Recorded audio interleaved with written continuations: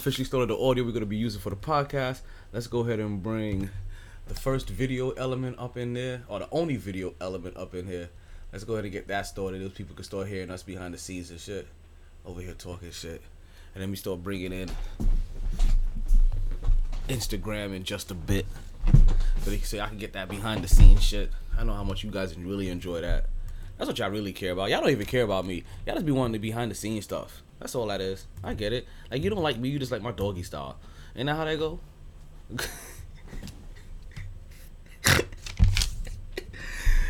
Oh man, I ain't gonna lie. I was having, and I'm gonna tell you what. Okay, let's make this. I guess the best way to say this. I had one of those life events today where I was like, I don't know if I want to do a podcast, but then I also know how hard I am on myself, and also how I hold people around me accountable. And I'm like, you know what? I cannot not have a podcast just because life wants to be an asshole. Because you know what? Life will always find a way to be an asshole, and you can't keep benching yourself every time your asshole hurts. Like, you just gotta fucking, deal with them hemorrhoids. I don't know how the fuck we talking about assholes and hemorrhoids. But I got Instagram with us now. You guys got enough pre-show. I think it's time for me to start the official show. Is everybody ready? The levels is good. The levels is good. The levels is good. What a boy.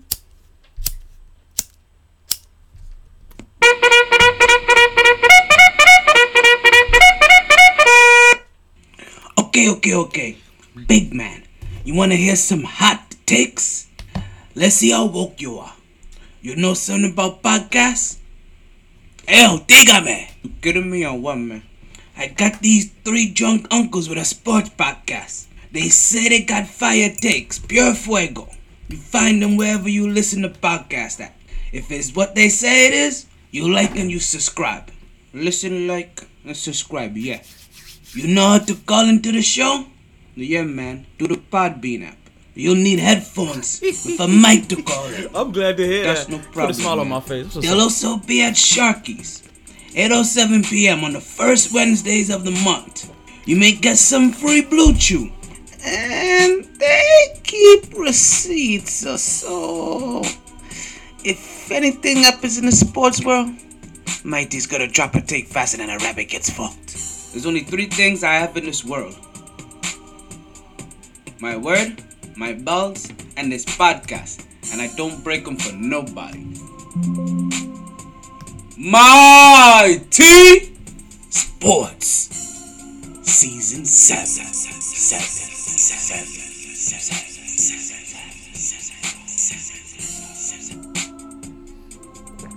I guess that's my cue, ain't it? Okay.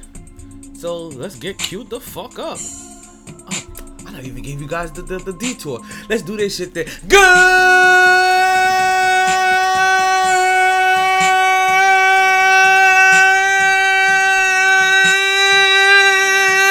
evening, and welcome back to another edition of the MyT Sports Podcast. I am your host, the one and only Talento Mandela. It is another En Fuego day in the hottest city in the world. It is November 29th. Thanksgiving just passed. December. Folks, you realize this, what I just told you? December 1st is 2 days away, and so is the next live viewing of the MyT Sports Podcast. You guys make sure you find your butts down to Sharky's on Wednesday night, 8:07 p.m. We will be recording live. And folks, we got a big show for you today. Of course, you can tell I'm in a good mood. That means the Knicks must have risen and shone. Yes, folks, the Knicks rise and shine. We got Cam being crypto bench. We got Lincoln Riley out. I got a 2K update for you guys. We're going to talk about Uncle Murder. From Uncle Theo Chocolate to Uncle Murder. We're going to talk about it all. I just see my sugars popped up in my Instagram feed. You understand? I see you watching me, love watching you, watching me, loving you, watching me, loving you, watching me, loving you. I see you. Of course, you know we're gonna talk about. We're gonna give you our Blue Chew promo code for this week's, folks. I just mentioned Sharky's Wednesday. Make sure you guys are there. We got New York winning ugly. We got the Mets with a new ace. Folks, we have a big show for you as always on a Monday, folks. Mondays don't have to be mundane. They can just be manageable.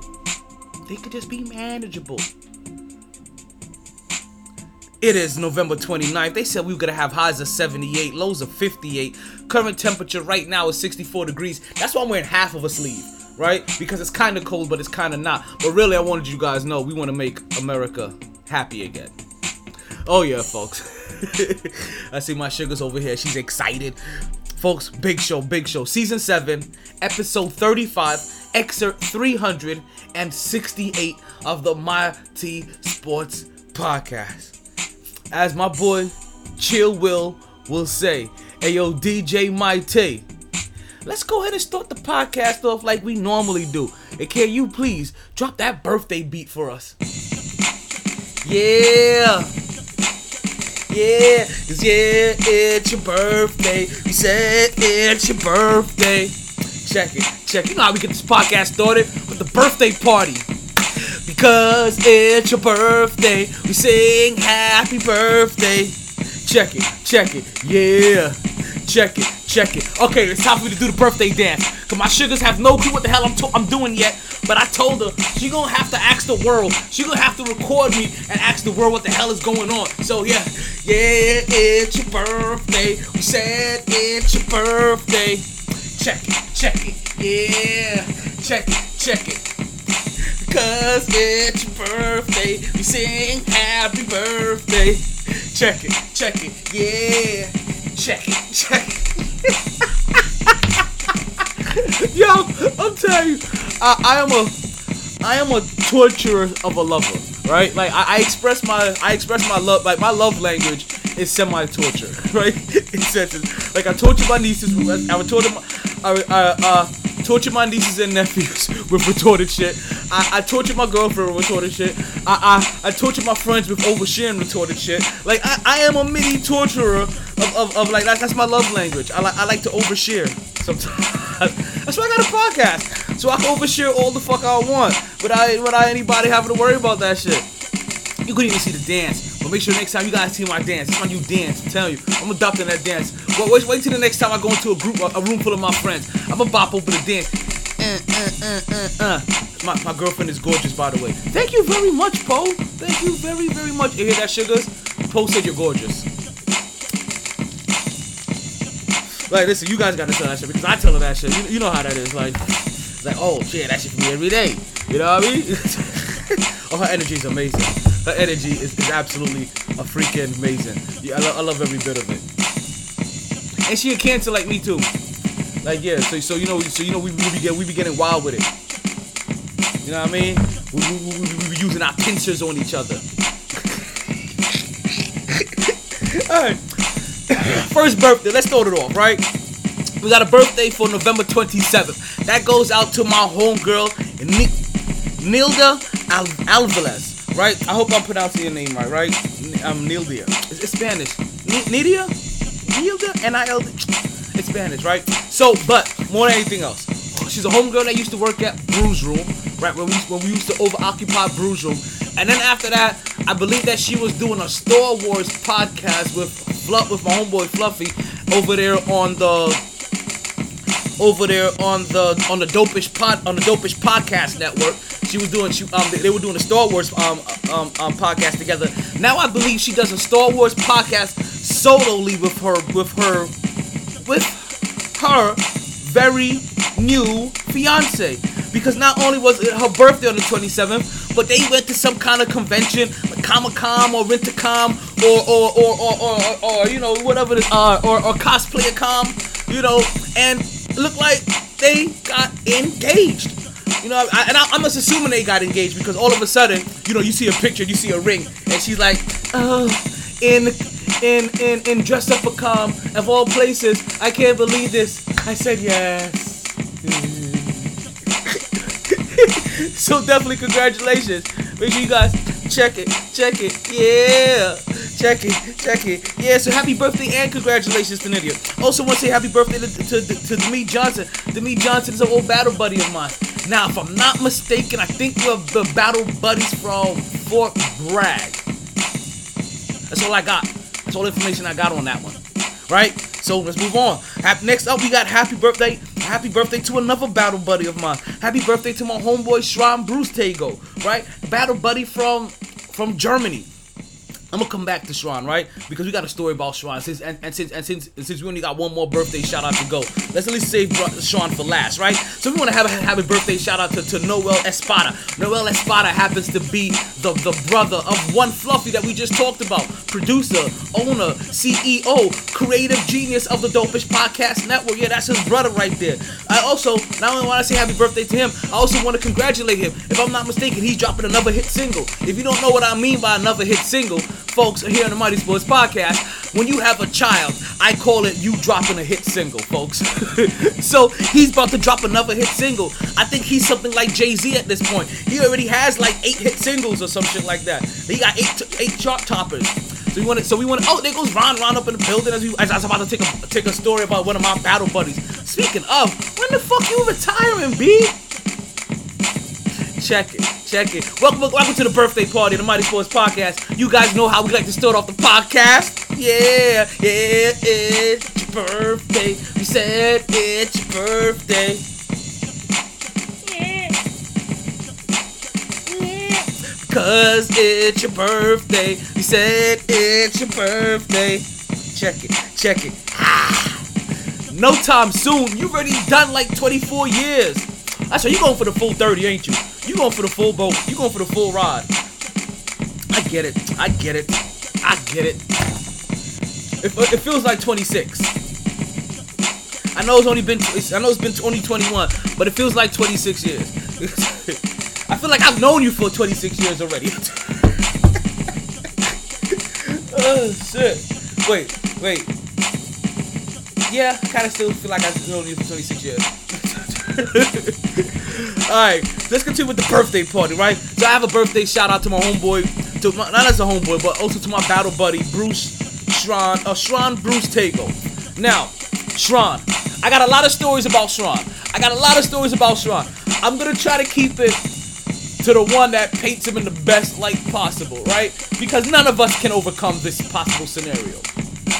And that is brand new soldier in the army. Was he brand new soldier? Yeah, brand new soldier in the army coming to your first duty station, and you're trying to drink with the residential barracks drink champs, which was me and P at the time. Me and Andres, the person that made me the godfather to his first kid. You know what I mean? Like, can you have multiple godfathers? Because I feel like I just want to drop like my first kid with like 5 godfathers. But like, yo, here goes my Mount Rushmore. Here goes your Mount Rushmore for real. You have a Mount Rushmore of godfathers. Like, I don't know, like fuck that shit they got at the Rock and wherever the fuck they got that big ass rock out. This is your Plymouth Rock or your. Did I hear a horn? Nope, hearing shit. But this is your Mount Rushmore of godfathers. I wanna like give my guys to like 4 godfathers. Like just drop them like that. Or godmothers, you know, same shit. You know what I'm trying to say. Bam, bam, Mount Rushmore. Let's drop them all at one time. Like, I ain't trying to have 4 kids so I can have 4 different godparents. Like, no. I just need to have like 1 kid and drop 4 godparents on him. That's why everybody can feed into that burden. They say it takes a community anyway. How can I have a community of godparents? I'm gonna think about that. I may have to change some shit up. You know how I am. Welcome to the birthday party again. Yes, you guys already know. I get derailed. Whether it's the birthday party or it's normal. Only thing I'm drinking right now is water. So you can't blame it on the alcohol. But like we used to have to do it to my homeboy Shran Brustego as we're giving a birthday shout out to him. So I gotta tell the story. He wanted to start drinking with the drink champs of the barracks, right? And he's over here drinking Henny. And no doubt, back then I drank Henny, right? Nothing but pure Henny, right? And dark liquor Henny. But that's, you know what? I'm lying. It wasn't just pure Henny. Because we're in Germany. I drank a little bit of vodka too. But I really did the vodka when I went out because I used to do vodka and Red Bull. It's the only way you could get me to drink Red Bull. So, you know how it goes, right? You get your red Solo cup and you fill it up and have a party. But basically, we're talking about you fill up your Henny up into the very top line of the red Solo cup, and then you splash in as whatever little bit of Coke that you had left. We used to go through a bottle of Henny a night, right? In like 3-4 cups. You understand? When we used to buy Henny, we used to have to buy them like 3-4 bottles at a time just for the night. But also, that's back when Henny was $19.99. I know. Whew, I ain't gonna lie, right? Hearing that Henny used to be $19.99 automatically takes me to the days where, like, my grandfather used to be like, "Hey, I remember when gas was 25 cents." Like, shit, gas was 25 cents? Like, nigga, Henny was $19.99? Shit, you old as fuck. Right now, you can't find a Henny bottle for less than 30. But also, as you guys know how we do on the Body Sports Podcast, if you're going to be drinking Henny, also make sure you invest into Henny. Because Louis Vuitton, Moet, and Hennessy are all underneath the same stock symbol. Yes, LVMH. Yes, folks. They've been targeting you 3 different kind of ways that you wouldn't even know. But you go ahead and you buy some stock into them, because as we can see, since like the early 80s, Louis Vuitton, Moet, and Henny ain't going nowhere. We go drink Henny on the weekends. We drinking Moet on New Year's, and we wearing Louis Vuitton all year long. Invest into that shit. Just buy $100 worth of the stock. You know what I mean? Just do that shit. You won't regret it. Check it. So back to Bruce, right? He's over here trying to drink with the drink. He's trying to drink with the drink champs, and we over here pouring up our cups of Henny. And me and P, we pour our cup up, and we're like, "Hey yo, Shran." Because by then, I didn't call nobody by their last name. I made it my point to know everybody's first name. And when we got out of once we got off the clock, and especially when we got inside the barracks, I made sure I called everybody by their first name. I made sure I really personalized. That's why probably a lot of people love me back then. Because everybody was like, "Hey yo, Taylor," I'm like, "Hey, my name ain't Taylor, but you call me Tony." Like when I'm out of uniform, you catch me in the barracks, you did call me my fucking last name. You see me in uniform right now? Am I working? I'm off the clock, I'm trying to have a fucking drink. Taylor's the motherfucker that works for the army. Right now, I ain't working for the army. Right now, I'm getting drunk and drunk. You call me Tony, you call me T, you call me anything that you want, but you don't call me motherfucking Taylor. Well, I may have to stitch your ass up real quick. You know what I'm saying? Put a couple of seams in you. Tailor made. Light bars. So, we asked Shran. We're like, "Hey, yo, how would you like your drink?" He goes, and not for nothing, right? He talked mad low, right? He talked mad low. But he was like an OG cool smooth with that shit. So he was like, "Nah, man, just go ahead and make it however you guys make it." We're like, "Make it how we make it?" Like, you know we bona fide alcoholics already, right? Like, you don't want to make it how we make it. Like, we make it to the point where you have to go to the club and you have to dance and sweat this liquor off. We're playing dominoes and spades tonight, B. Right? If you ain't really drank like this, are you sure you want to do this? And we asked him. We explained this to him. I'm not gonna lie to you. I wasn't a buddy fucker, right? I didn't set up my peoples for failure. I gave you fair warning, and I gave him a warning. We talked to him. He was like, "Hey, you sure?" He was like, "Man, no, yeah, go ahead, man. I ain't no bitch." Like, you ain't no bitch. Got it. Bloop, bloop, bloop, bloop. Red Solo cup.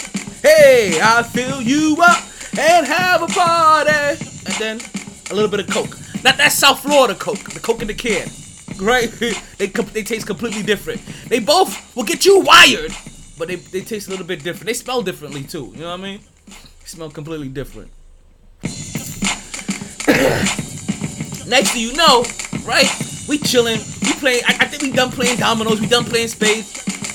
We're about maybe like 3-4 cups in, right? At least I am. Shran is getting ready to finish like his second cup up. But he ain't doing too good. And now we chilling in the space, right? We chilling in the personal space. Right? Front doors open. Right? We're in the room. I'm busting niggas ass. It wasn't even 2K, it was NBA Live. I'm busting niggas ass on NBA Live. I think back then I used to run with the New Jersey Nets. Heavy. That's that squad with Jason Kidd, Kenyon Martin, Vince Carter, Richard Jefferson. Woo-wee! I'm over here busting ass, cause that's what I did. I went undefeated. Never lost on those sticks. Heavy on them. Up, down, left, right. BA start. Done. Finish him. Decapitation. Give me some push-ups. Heavy on the sticks. But out of my peripheral vision, right? I noticed Bruce, he's starting to lean in his chair, right? Can't hold his head up. This motherfucker looking like a bobblehead. I'm like, what the fuck you doing over there? Giving head to a ghost? Right? Now, he still ain't thrown up yet. But I told him, yo, B, if you throw up in my room, I'm gonna whoop your ass. I'm just gonna let you know this now. So if you gotta throw up, go to the bathroom now. He picks his head up. Nah, dog, I'm okay. Hello. Yo, DJ MyT, cut the beat. We gonna cut the beat for the rest of the story time, right? He goes, nah, dog, I'm okay, man. I'm alright. Keep playing the sticks. I still see him giving head to a ghost. Right? So I go to him again, like, yo, B. Listen, there's no shame if you gotta go throw up or you gotta run to the bathroom. Like, you dealing with professionals over here. We been doing this shit. Nigga, we 21, we been doing this shit. Right? Like, if you gotta go, you gotta go. But if you throw up in my room, I swear to God, B, I'm gonna smack the shit out of you, B. Nah, dog, I'm alright. Alright. Get back on the sticks. You know what I mean? Up, down, left, right. Select A, B, start, new combo, move. Oh, shit. Fatality. Beast mode. Numb the pum-pum. Right? And next thing you know, I see Bruce, whatever ghost that he was giving head to, right? I guess he couldn't take that motherfucking store's gap. I'm like, yo, you better. He gets up and he finally starts to try to make it to to get out my room, right? So that he could go run to the bathroom. Now, 75% of my room had a carpet and 25% didn't. Thank God for that 25%. It was that 25% right by the door. Right by the door didn't have a carpet. No carpet. There's a nice little space. That way I can squeak. I can mop that little piece. Get that little space to shine. Bam. Look what I did, Saw Major. I got my shit all shined up for you. Squeak. Right? You know what I mean? Get my Mr. Clean on. That new lean Mr. Clean though back then, you know? You know what I mean? So this motherfucker starts running out the room, right? He's already started throwing up in his cup, but it's more throw up than the cup can hold. So he's there and he's going, you know what I mean? Gagging on whoever he was blowing.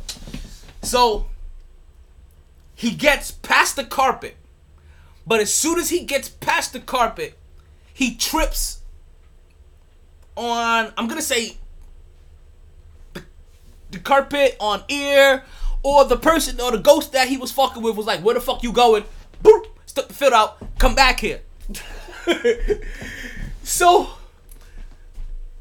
he literally trips and he falls with the cup literally right at my front door. Not outside the door, right in front of right inside. Cup goes down. He goes down on the cup and he smears through it out the door like a slip and slide. Filled with his own vomit. True to my word, I did kick the shit out of him probably a couple of times. I was like, man, take your motherfucking ass to the goddamn bathroom, and when you come back, you better clean this shit the fuck up.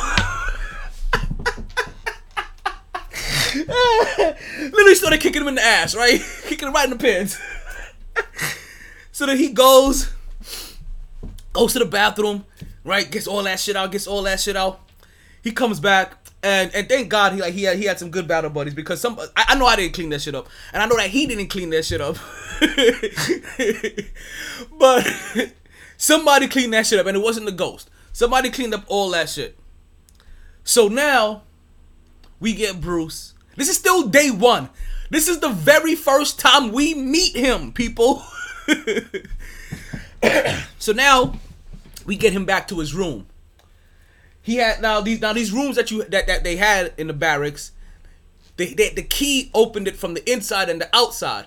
So if you locked the door from the outside and you didn't have the key on the inside, you were locked in your room. He had no trash can. So what we did is that we grabbed one, because I told you he was brand new to the barracks. So he still had a big ass box, right? So we took one of his boxes and we dumped a whole roll of not toilet paper, but that brown rough ass sandpaper, hand paper in that motherfucker. And was like, yo, if you gotta throw up in that bitch. So no doubt, he starts throwing up in that motherfucker. Don't know what happened. I guess the Ghostbuster came back and pushed the motherfucker in the box. Really was upset that he didn't finish that job earlier. So, not only did he slip and slide in this motherfucker, but he also decided to go swim in this bitch like it was a mini pool. We locked him in his room for the rest of the night. We're like, you're not going anywhere. We came back and got him like 7 o'clock in the morning. That's when we found him swimming in the pool. Happy birthday, Shron Brewster Go. That's the story of the very first time we ever met her. And now, if you listen to this podcast in the past, you may have heard me tell a story of two about him in the past. I'm not going to tell those stories today because it's his birthday. But Shron, don't get too drunk, because I don't know if you've upped your limit yet. But we can't be having that shit happening to you. So, hey yo, DJ MyT, drop me that birthday beat one more time so I can send everybody out the way. Alright. So to Nilda and to Demi and to Noel and to Shron, we wish you all a happy birthday. We hope you party hard.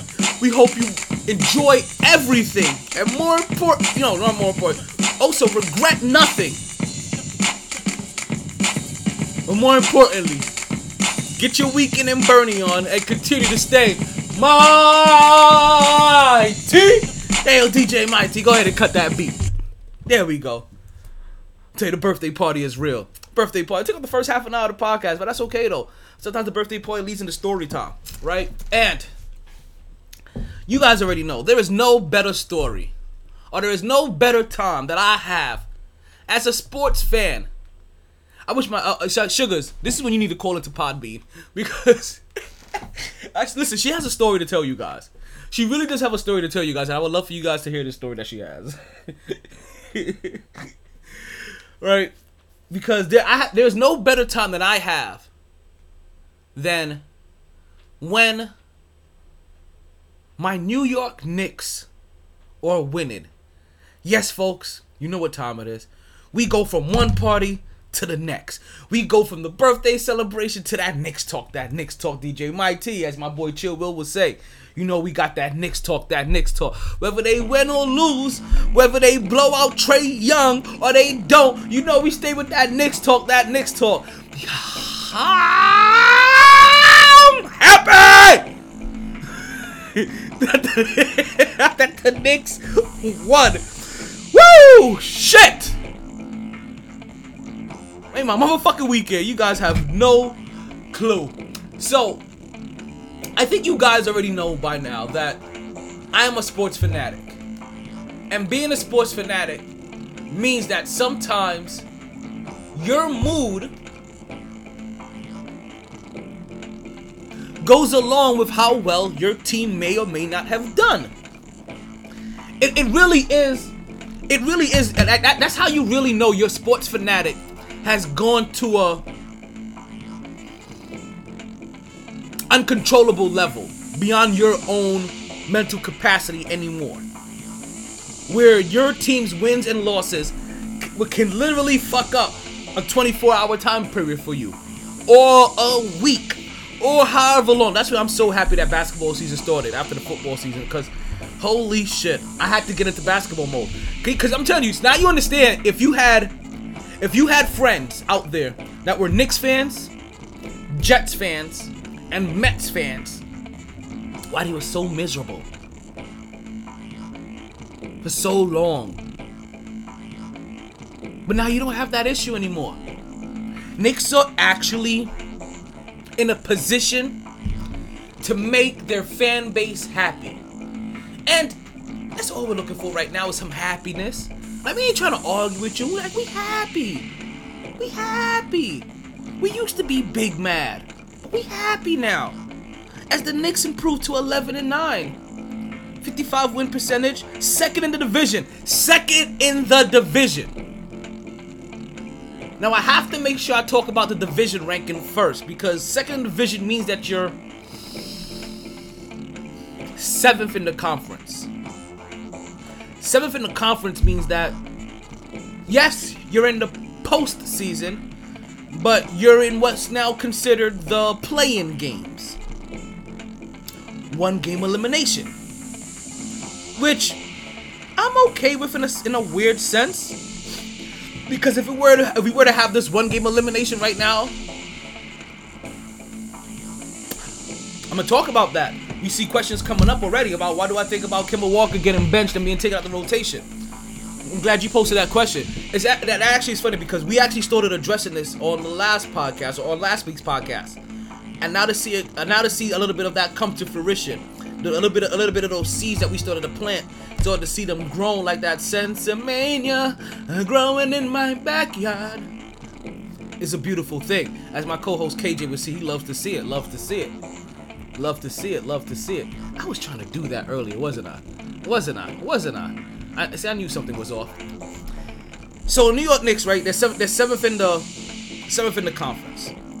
Their last win was against one Atlanta Hawks, who they beat 99-90. Which, as I tell you, Knicks being 7th in the conference also means if they were to have the play-in game right now, they'll be playing the Atlanta Hawks. And I'm telling you, don't let last year fool you. Yo, you thought Trae Young was still good, right? Fuck Trae Young! Fuck Trae Young! Fuck Trae Young! Fuck Trae Young! And also, if you didn't know, I'm from New York, and you know what? Tom Brady's a fucking bitch. Let's go Knicks! Let's go Knicks! Let's go Knicks! Yo, you thought Trae Young was still good? What the fuck, baby? so coming into this game, the New York Knicks were taking on the Atlanta Hawks. New York Knicks were 11-9, if I'm not mistaken. The Atlanta Hawks were 11 and no. They were 10-9 at that time. Were they? Hold on one second. Fuck their record. Their record doesn't matter. Like The Rock said, it doesn't matter what your record was. But the more important thing about what was going on there was that the Atlanta Hawks were coming off of a 7-game win streak. That was really the most important thing there. They were hot. You understand? They had 3 wins. They were sitting like 3-10. 3-9-ish. And they railed off 7 straight dubs. They came facing the Knicks hot. We went into their building. We went into hot Atlanta. That's exactly what they were saying, right? Hot. Nate McMillan, 699 dubs. Looking for win 700. Going against the New York team that they eliminated in the playoffs. The team that helped put Trae Young on the map. This is part of the reasons why they call Madison Square Garden, that building, the Mecca of basketball. Because once you put on a show there, the whole entire world knows your name. And I swear, baby, but last night you played like do.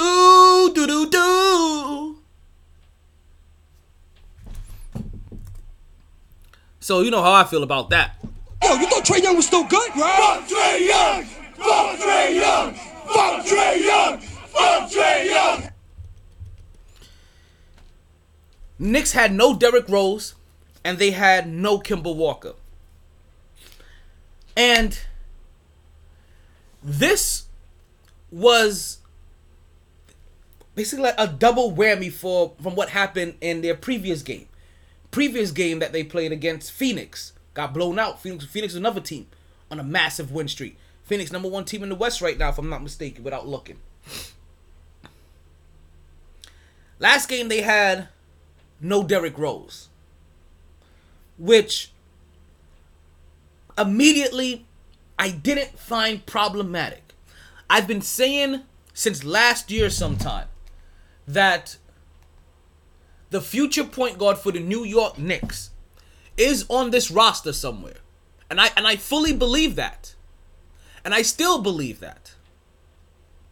That the future point guard for the New York Knicks is on this team. And I believed that last year before Kemba Walker came here.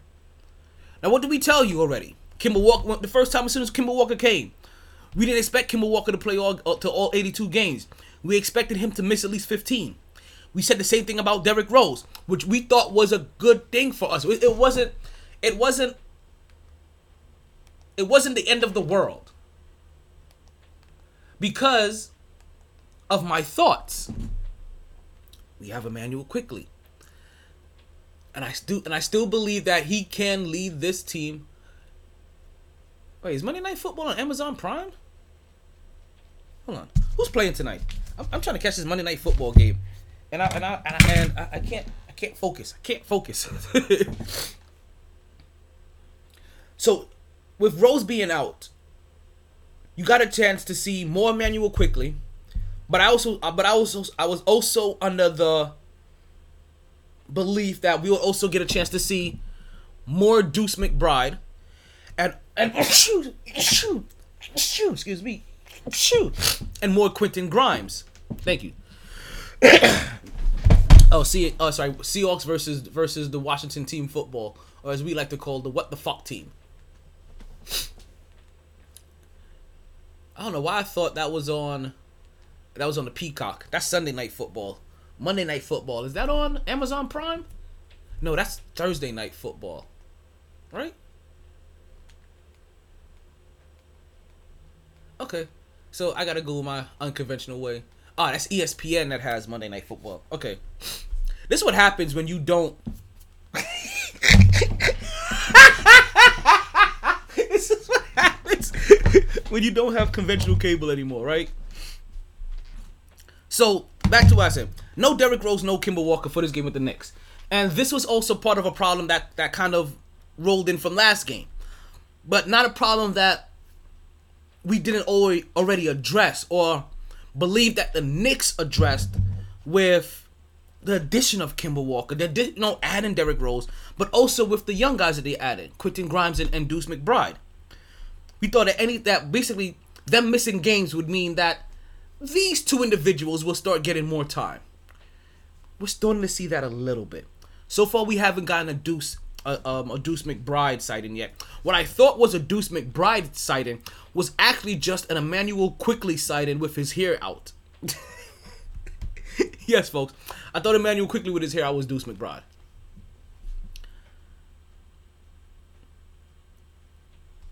Now, no Derrick Rose pleased me. Then we get back and we see no Kemba and no Derrick Rose. Which now means that you're going to have to start one of these young guys. Or you're going to have to put one of these young guys in the rotation. Check mark for Quentin Grimes. Against a young Atlanta team. Which I'm happy for, because one of the things I thought was a problem last year when we started playing Atlanta was having to start Derrick Rose. Derrick Rose coming off the bench, and I've said this last year, and I'm going to continue to say, Derrick Rose, when he comes off the bench, he was bringing a change of pace to the game, which what was really helping us to get runs at the end of games, or get runs when he came in, was the defense having to now adjust to a completely different change of pace and body movement from Derrick Rose than they were used to from the other starting point guards the Knicks had. Once you started Derrick Rose, there is no change of pace to get used to. You can just get used to his pace. Once you lock in on his pace, there is nothing else for the Knicks or no other gear that the Knicks had to go to. That's how you lose to Atlanta 4-1. The one win they had was a change of pace game. But they thought that meant start Derrick Rose. So now without Derrick Rose and no Kemba Walker, you wonder where the Knicks gonna go to get their starting point guard. Are they gonna put Emmanuel Quickly in there, the second year guard that as of right now is the second leader of the bench squad behind Derrick Rose? So you want to call him the co-captain to the bench squad? Because when he comes in the game from the bench, he has a complete green light. Or were they going to start maybe Deuce McBride or Quentin Grimes? We doubt if that probably was going to be the case because those guys haven't played and they're both rookies. We already know how regardless of how much Tom Thibodeau is changing, when your back's against the wall or when you're not truly thinking, your body goes into muscle memory mode. And muscle memory says that Tom Thibodeau doesn't like to start young guards or play young players unless you fully prove to him that you are worth it or he has no choice. We got a little bit of no choice. Emmanuel Quickly plays this game because he has proven that he has it. Quentin Grimes and Deuce McBride right now still haven't proved it. They're gonna have to get lucky, and when they get lucky, because he has no choice but to play them, then you have to ball the fuck out. The young legs for the New York Knicks were the key in this game against the Atlanta Hawks. The Atlanta Hawks had something to play for. We know that Atlanta wanted to come back in here and try to embarrass and beat the New York Knicks. They were on the 7-game winning streak. They weren't trying to lose. They were trying to extend it and try to get an 8th straight. And also, it was also Nate McMillan's 600 and he came to this game with 699 victories. They were trying to get him his 700th win. Think about how those stars were aligning. You get to play the team that helped put you on the map last year in the playoffs. You get your 700th win and you get an 8th straight win for the team. They had a lot riding on this game. And the New York Knicks went in there and they treated them like Scorpion from Mortal Kombat. They threw an arrow in their heart and they ripped that shit the fuck out. And then they went into their Marion mode and put an icebox where their heart used to be.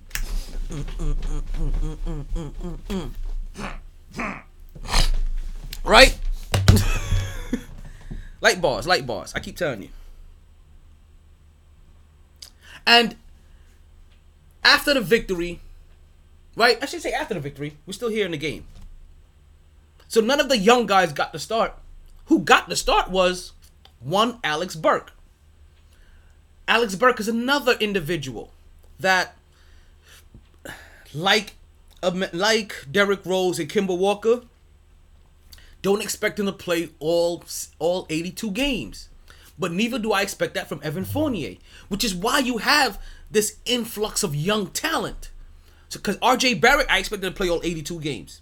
Emmanuel Quickly, I expect him to be available for all 82 games. Quentin Grimes, available all 82 games.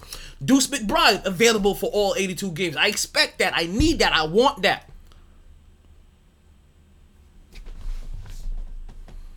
So Alex Burke is the one that actually got the nod with no Derrick Rose and no Kemba Walker. Which was also kind of an extension from what we saw from the Knicks last year when they didn't know what to do at point guard position. This year isn't a woe is me moment. There isn't, oh my God, what are the Knicks going to do at point? Oh my God, who's going to get the ball? Oh my God, who's going to... It's no more of that. Alex Burke, you get the nod. We saw some of this from you last year. We're going to continue with this year. Before Alex Burke was a 6'6" shooting guard, he used to be a 6'2" point guard. All the way through college, or a good portion through college, or through high school. And I think his first year of college. What the hell is on my leg? So they gave the nod to Alex Burke, which again, it's a veteran guy that Tom Thibodeau trusts. So he gives him the nod. Alex Burke doesn't look inadequate at point guard position. Also, the other added advantage of it, we know he's gonna be playing. We know he's gonna play defense. And then now you have him on Trae Young. So now, if you look at the New York Knicks, their starting backcourt goes Alex Burke, Evan Fournier, and R.J. Barrett. Let me pull that back for you. Their starting backcourt goes 6'7", 6'6", 6'7", nobody lighter than 215 pounds. That's a lot of leaning on people. That's a big lineup. I'm not upset with it. Because you know what Alex Burke did in that game? 7 boards. Not the assist that we needed from him, but 7 boards. Because who would have thought that the cure to the New York Knicks point guard problem would be just put enough guards out there that can get their own shot, in a sense. Guys that can take guys off the dribble, collapse the defense, pass the ball out. Even if they're not a quintessential point guard, that technically is the duties of a point guard. Penetrate the hole. Right? Either finish at the rim. Right? So you finish with the rim job. Or you kick out. Or you pull out. So you penetrate the hole, finish with the rim job, or you pull out. That's the jobs of a point guard. And every single wingman that they have, Evan Fournier, Emmanuel Quickly is still kind of considered a combo guard only because he's 6'3".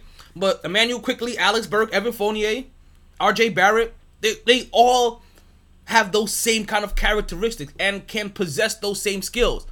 Dribble, drive, dish. Ain't that the name of the game? I know we call it basketball or round ball, but ain't that the name of the game? Dribble, dive, and dish. I don't have a problem with the New York Knicks benching Kemba Walker.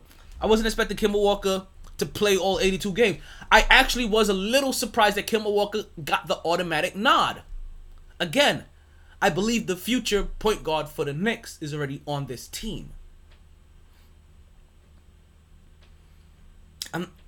I have no gripes about Kemba Walker being benched. And they said, oh, why did you get him for la la la? You got him to have depth at the point guard position, which you do now have. Still, whether he's starting or whether he's on the bench, you have depth at point guard position. You have veteran leadership at point guard position, whether he's starting or whether he's on the bench. Think about now Kemba Walker coming off the bench playing against second role, playing against role players. Him and Derrick Rose playing against role players. Him being able to get now dribble penetration for Obi Toppins. Or this new young guy, Sims. Which is really what really happened for the New York Knicks, is that it was their young players that got them this win. But what old players were there, though? We just told you Kemba Walker and Derrick Rose were on the Kemba Walker and Derrick Rose were on the bench. That's their 2 oldest players. Taj Gibson wasn't playing either. 3 oldest players. The next one is Julius Randle and Alex Burke. That's their 2 experienced guys now. Those 2 7 to 9 year players. That's those guys. I don't even know if I think he may have just out being at 7 years. So that's around Julius Randle. But everything was the young guys. Emmanuel Quickly, Sims, R.J. Barrett, Mitchell Robinson. Even a little bit of Quentin Grimes. What we saw was no vets and more youth. And this may be the way that the Knicks may need to go. Sims and Grimes, folks, 2 guys that barely get any playing time for the New York Knicks. While they were only a combined 3 for 5 for 9 points. they brought nothing but defense and hustle. You saw Sims coming over and guarding and being an excellent weak side rim protector. We saw Quentin Grimes picking up Trae Young and ball handlers 90 feet from the moment they inbounded the ball to harass them. Both of these guys brought an injection of youth to the Knicks. Combined, they were a plus 22. Now listen to what I'm telling you here. Combined in a plus minus, they were a plus 22. The only two individuals, right, that combined for a better plus minus were the two guys that had the best plus minuses for the team. That weren't them. And that was one Emmanuel Quickley and one RJ Barrett, combined for a plus minus of 27.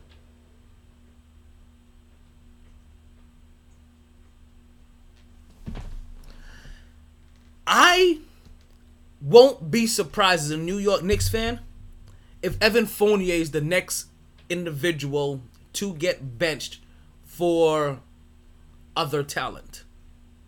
Again, how am I going to feel about it? I'm okay. Because the best man needs to win the starting job.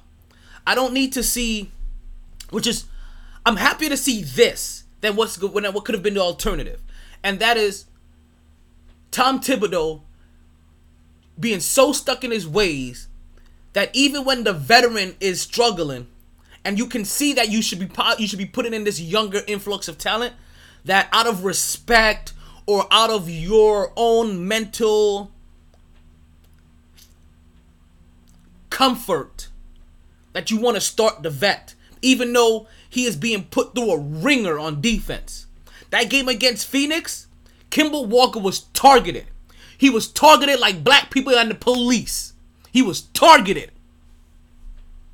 Every chance they got, they found him. They put him in a pick and roll situation, and that's how they end up blowing us out by 20 plus points. The worst loss the Knicks have taken under Tom Thibodeau, because they put that motherfucker through a blender like a goddamn smoothie. So how do I feel about Kemba Walker being on the bench? That's where he belongs. Kemba Walker proved to us last year that he was no longer quite a starter. Thought he could possibly be a starter with this Knicks because it would have been a shared backfield with Emmanuel Quickley, with Derrick Rose, and you knew that you could just you can keep rotating time or find just the right amount of time to maximize his minutes. Unfortunately, there is no maximize his minutes when you put him in the starting lineup anymore. The tape is out on Kemba.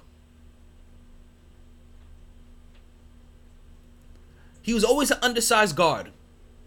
And listen, and it happens to all of them eventually. Eventually, guess what? Same thing's going to happen probably to Stephen Curry. Same thing's going to happen to Trae Young. Same thing happens to them sometimes. Now, as we speak. But their offensive talent level is such to a point where it can't be overshadowed. That used to be Kemba Walker. Is no longer that. So who's going to step up now for the Knicks? Is Alex Burke going to be the answer at point guard for the whole entire year? I already believe no, only because I don't believe that he can last a whole entire year. By the end of this year, not only am I not surprised, I won't be surprised if Evan Fournier is benched. I won't be surprised if that also leads directly into Emmanuel Quickley getting the starting job. Because if you're not running Alex Burke, Evan Fournier, and RJ Barrett, and you pull Evan Fournier out of the equation, then you could run Emmanuel Quickley with Alex Burke and RJ Barrett. And then let all those guys come off the bench. And honestly, is that a bad thing? Derrick Rose, Kemba Walker, Evan Fournier coming off the bench? Because we know these guys can get you 15 points and a starting lineup.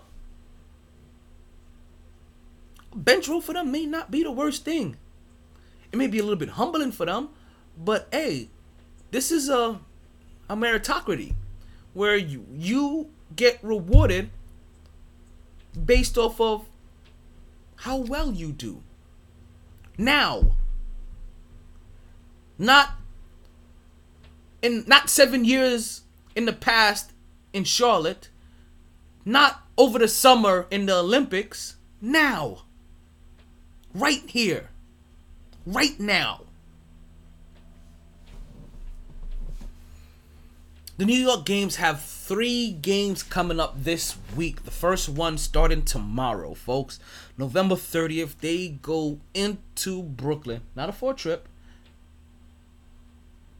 They go into Brooklyn to take on the 14-6 Nets, who are sitting number 1 in the division, in our division at that, where we sit number 2 at, an 11-9. You know, gotta pump my chest a little bit.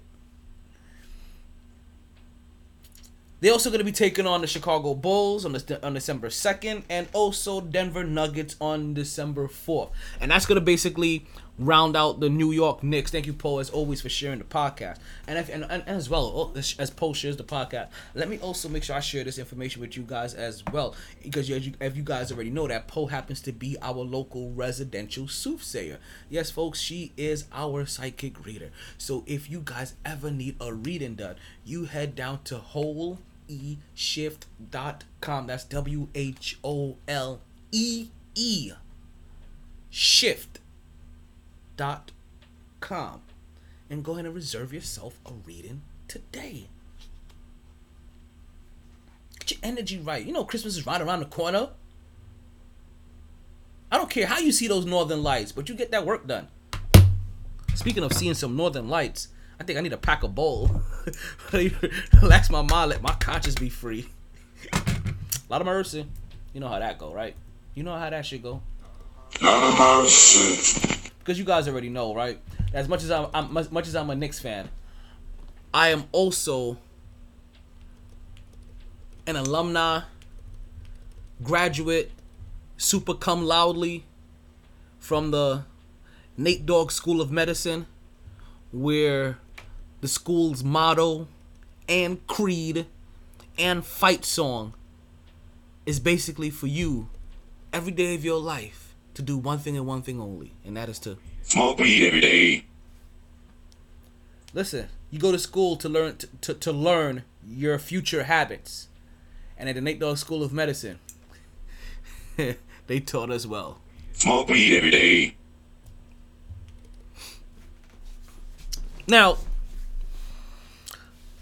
I know I may smoke weed every day, but I'm not high when I say that for this week's slew of games, right? These 3 games, I expect the Knicks to come out with 2 dubs. Now, I don't think they're probably gonna beat Brooklyn. Even though it's not past them to beat Brooklyn. They can beat Brooklyn. I'm gonna hate watching this game. I'm gonna love watching this game. Oh my God, what am I doing? I gotta clear my calendar for tomorrow night. Brooklyn versus the Knicks. Now, just to let you know, for my mood to be right, I'm gonna need a Knicks win. But mentally, I think I'll be okay with however this happens. But for my mood to be right, I'm gonna need a Knicks win. But this is the one game that I feel like the Knicks are gonna lose this week. I feel like they're gonna end up losing against the Nets. But they're gonna come back and they're gonna beat the Chicago Bulls, who I think is a harder team to beat, to be honest with you. As they are currently constructed, for the New York Knicks, I believe the Chicago Bulls are a harder team to beat than Brooklyn. But the New York Knicks should be coming with a little bit of chip on their shoulder. They were embarrassed by Chicago. I shouldn't say embarrassed, but they got beat by Chicago the last time.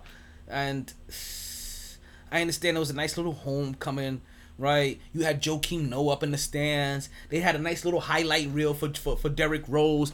You see Mark popping up in the building finally, right? Of course, he comes in loud as shit, right? Right. Yeah, so they had a nice little video tribute to Derrick Rose. They were wet eyes in the building. Motherfuckers was cutting onions all over the place. I can understand a lot of emotions flowing.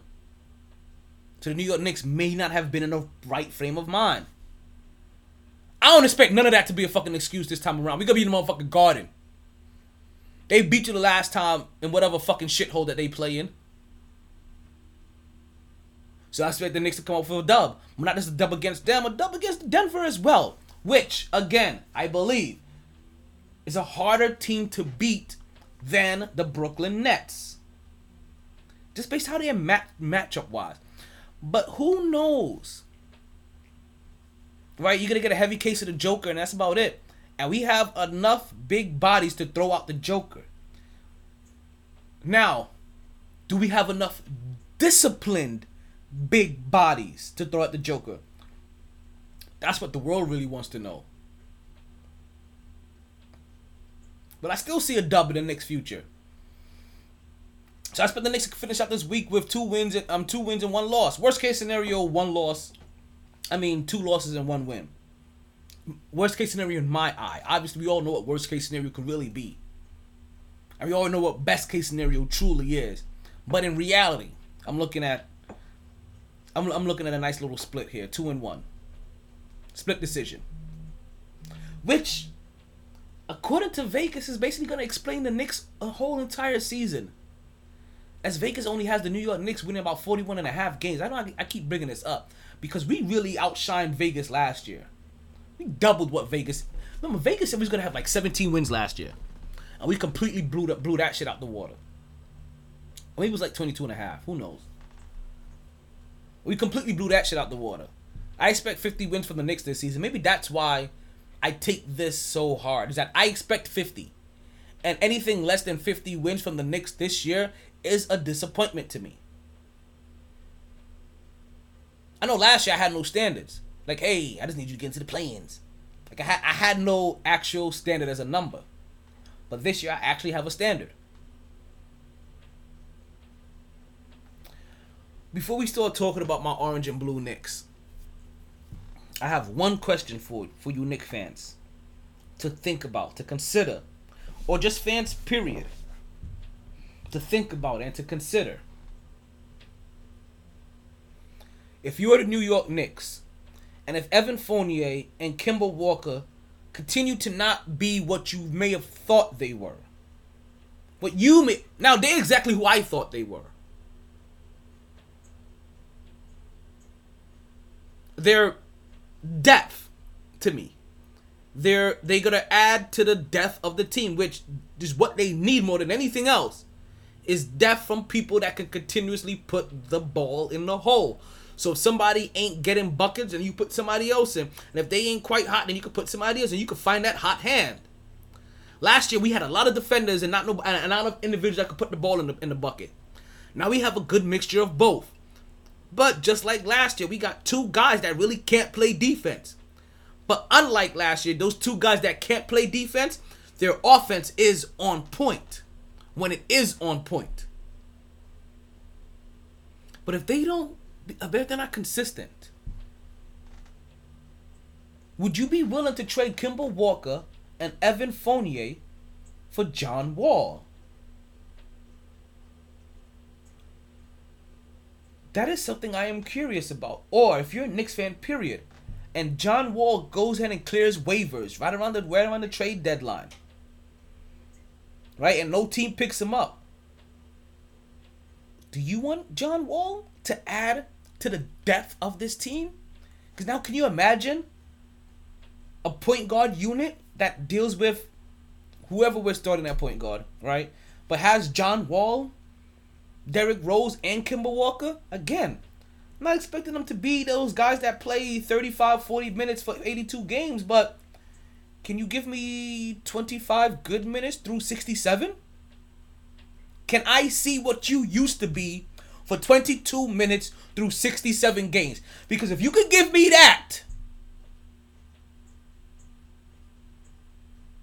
I'm not saying the Knicks are going to win a championship. What I'm saying is that they can make true noise in the East. You know what? I see this Chill Will just popped into the room. I'm gonna go ahead and introduce Chill Will. Actually, let me introduce all everybody real quick. I got people popping up in the room all over the place. We have Po, who's been here since minute 1. She was in here when I was doing the pre-show. Right? We got Ron up in the building. We got Chill Will up in the building. We got 21 Mark Salute up in the building. Let me go ahead and send some invites, right? Because I got some questions I want answered to. I got some questions that I don't just want to inquire and pontificate about this on my own. I would like a little bit of interaction here, right? So let's go ahead and run. Hold on. Let's go ahead and run a couple of intros. We got the 21 Mark Salute up in the building. 350. I am Mark 350. I am Mark 350. I am Mark 350. I am. And also we have the other drunk. What up? Yay. What up, Po? What up? What up? What up, T? What up, Chill? What up? I don't know who Chef Buns is, but it sounds like this motherfucker loves to cook some yams. Thanksgiving must be your favorite holiday. Right? And also we got the drunk Uncle Chill Will up in the building. You drop takes, don't you? You drop takes, don't you? Sir, yes, sir! Well, if you gonna drop takes, you might as well go ahead and drop them exhibitiously. Cleveland! This is for you! Shit crazy. I'm sorry. Exhibitiously. Exhibitious. Wait, what the public school?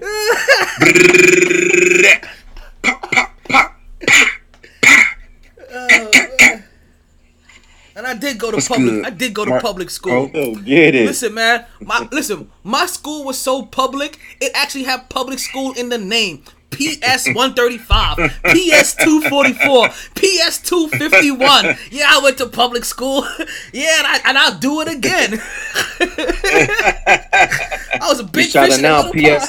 Yo, shout out to PS 181, PS number 1. PS 27. Damn, you that old? You went to the first PS, nigga? This nigga said, shout out to PS number 1. Like, I was in there in the beginning. Sandals and scriptures. Number one school.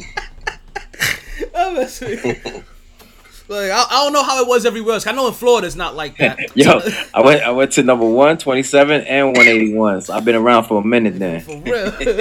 By the time I started, we was at 251. I don't know how it is everywhere else, because, but I know like in the New York area for their elementary schools, it's PSs. Down here in South Florida, they give these motherfuckers full blown names.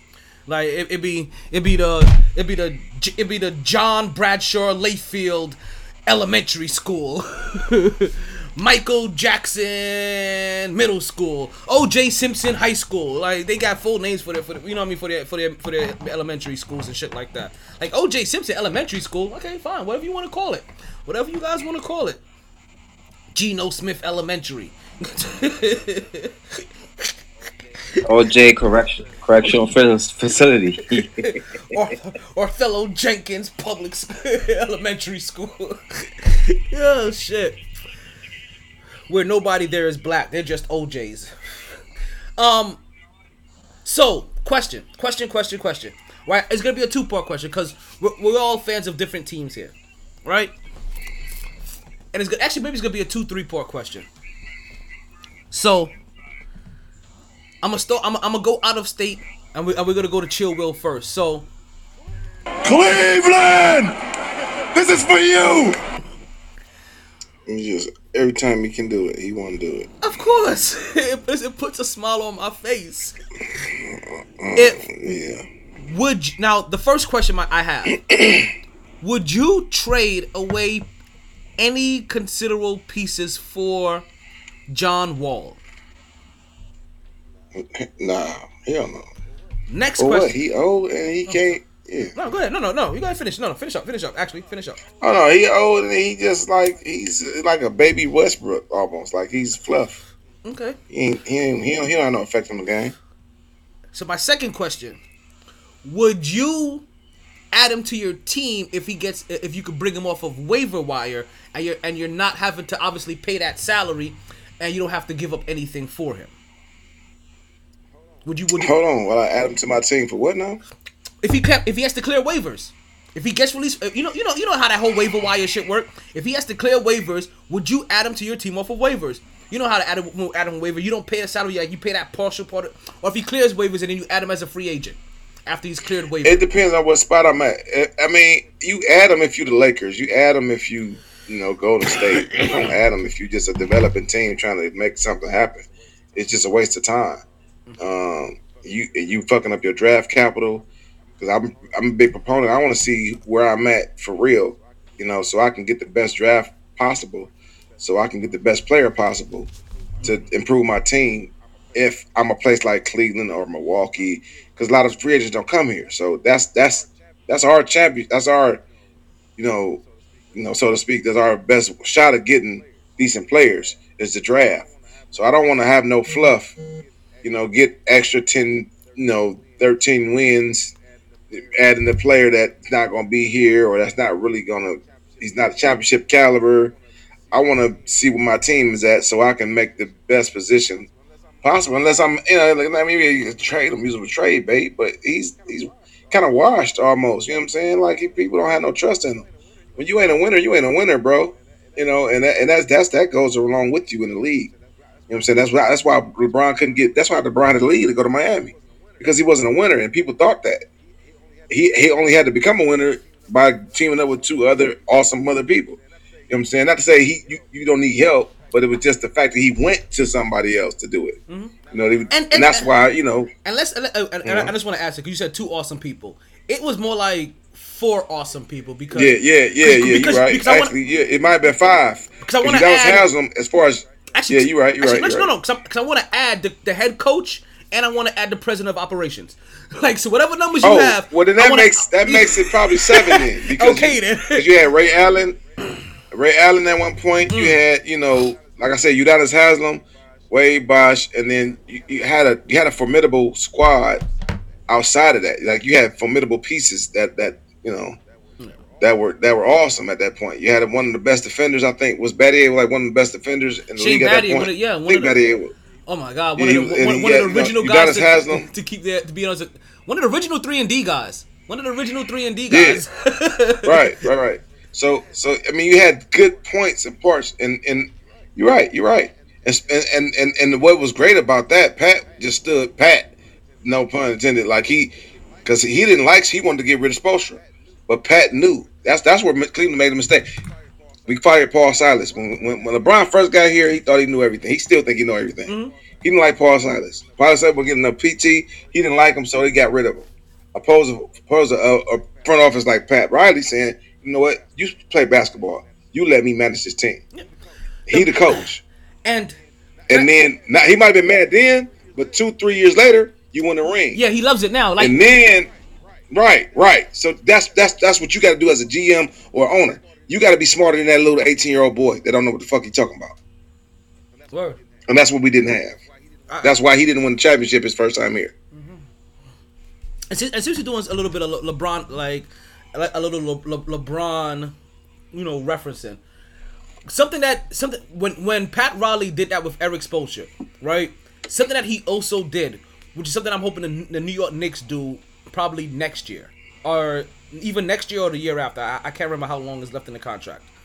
Is that they empowered Eric Spoelstra once they did that, because if the best player in the world couldn't get this head coach removed, that means nobody can come here and say jack shit to this head coach. You know that this is this coach's team. This is how this organization won. You come here, you fall in line, or you get shipped the fuck out. It's plain and simple. And LeBron James asking to get Eric Spoelstra traded was the best thing that could have happened in the modern era to the Miami Heat organization, because that helped cement their culture. This Heat Nation culture they talk about, it was quick dried right then and there. The moment LeBron James got his big fuck you and no, go play ball. That was the one time somebody told him shut up and go dribble, and he was like, all right, I'll go dribble. You know what I mean? Like, so one time you can have it said to you, and like, you should never be told shut up to go dribble, but you gonna like, Shut up, I ain't fighting. Shut up and go dribble. I got this, B. And all right. Let me see them rings again. But I know more than you. I know you think you know everything, but you don't. I know more than you. I got you for 2 or 3 years. I got your friends. I got the guys you want to be with. I know more, and I'm using that as leverage. Shut up and play. And the thing was, we had him for 4 years. We got a rookie contract. We got him for 4 more years. What he gonna do? Let him be mad. Yeah. He can't do it. He a rookie. He ain't got no pull. And that's what. But that's, as a new owner, Dan Gilbert didn't know that. Didn't know that at all. People was telling him that, but he wanted to be a family. He wanted, and that's why he got so hurt, and that's why he wrote that letter. Yeah. Because Brian was getting private jets. He wasn't tipping these guys. Their little cronies had private. Not only Brian had private jets. That's unheard of. They got the league telling him, like, bro, you can't do that. You can't give that player all his power. Like his mom, literally gave the keys. His mom had a Baker jet. Mayfield. His people had a jet. Like, yeah, yo, yeah, no, that's seriously. Yeah, Baker Mayfield. Yeah, Baker Mayfield get the commercials. Him living in the stadium. Yeah. That was LeBron and his homeboys. Y'all, they coming in and out of the stadium with the keys and shit when they didn't want to. And they using the private jets and he got to league. And what's the that was unprecedented. And you remember one of the first things that Pat Riley did when he came there? All these people you can't travel with these motherfuckers. Who the fuck is this? No. We cutting this shit down to key essential personnel. Like, it's gonna be Rich, Paul, and whoever the fuck this is. Because kids gonna get away what they can go get away with. Exactly. Kids gonna do what they want to do. It was, if you let them, you gotta. And Dan Gilbert didn't understand that, so he was hurt because he thinking his family.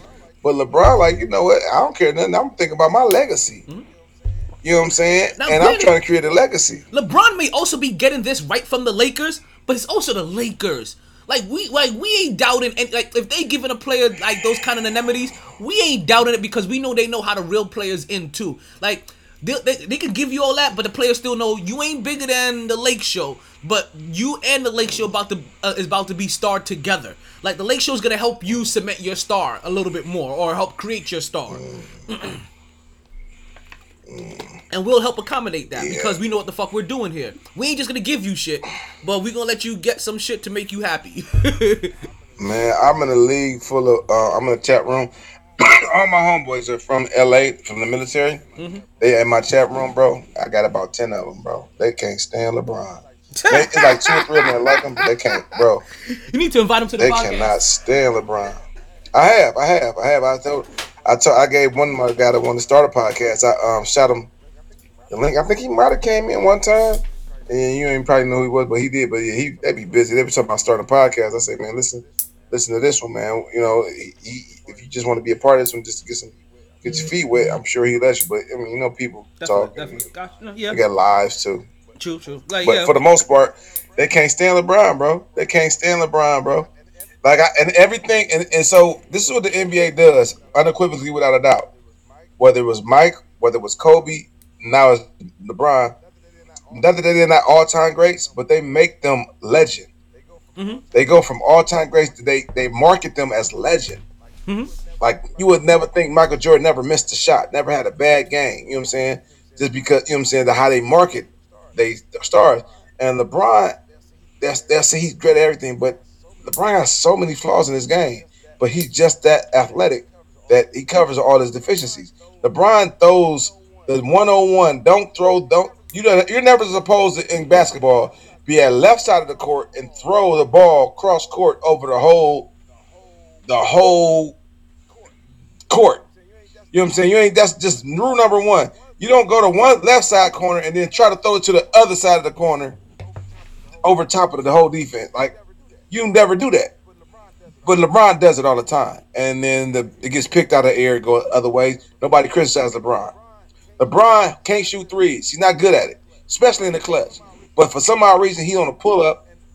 And when he doesn't even have to, we down by 1. Your biggest strength is to go to the hole right now. Is you guarded by one person. You own the 3-point line. Why can't you just go to the hole and get an easy bucket? You pull up and shoot a 3 because you feel like you want to put yourself up. In his mind, he doing things, or sometimes he just walk down the court and he'll just dribble through. He can't dribble. He'll dribble between his legs at the timeline and lose the ball out of his pointless turnover. Why you even be dribbling between your legs, folks? Like, why would you even have to do? Is nobody no defense? You just walking the ball up. Why are you dribbling between your legs? So he do stupid shit like that all the time. But he got other people in the right place, like Kyrie, or Dwayne Wade, Ray Allen, that can bail him out. Infamous bail out. Infamous is the one Ray Allen did, right? Saved him that 3-pointer, boom. You know what I'm saying? Got him. They end up winning the ring after that, fine. But he got people. That's his strength, putting the right people in place to help him along his way to cover up for his deficiencies, because he has a lot. And that's why. It's never a question is he good or not. It's just it's always a question is if he good as Kobe or Jordan, which he's not even close. He's not good as he's not skill wise. He's not as good as probably man. He's not even in the top probably 20 skill wise. Curry way more skilled than him. Isaiah Thomas skip, but he's just so athletic. Skill wise, we talking about pure skill. But he's so athletic it doesn't matter. It doesn't matter. Shaq didn't matter how skilled he is because he was the biggest guy ever in basketball, and you wasn't gonna play no defense on him. He ain't had to be good on defense. All he had to do was be scary. Yeah, I'll put you on your ass. You know what I'm saying? It was cool. That's all he needed. You know what I'm saying? So he got away with a lot. But guys that wasn't scared of him, like Hakeem, Vlade Divac, Yao Ming, they used to give him the business. Like I'm like, what? Like sometimes we play Yao Ming, I'm like, bro, Big Z the same shot no more. Hey, Big Z used to give him the business. Oh yeah, Big Z used to. You're right. Big Z used to. Shit. Anybody with moves in that post, fucking give him the business. Even the dude from, like I said, you know what though? To really, when you really talk about, everybody used to really give him the business, but he used to give them the business right back because you had a lot of skilled people back then. Right. Because Rasheed Wallace used to cook him. Tim Duncan used to cook him. But look, let me tell you something right now. I'm gonna tell you the best part in that prime. There's nobody better than Rasheed Wallace. I'm not gonna listen. I don't disagree with you. I don't disagree with you one bit. Listen, I'm talking about this. That's the best. He could do everything. Listen to me. He was like Tim Duncan is so overrated to me. Not that he ain't good.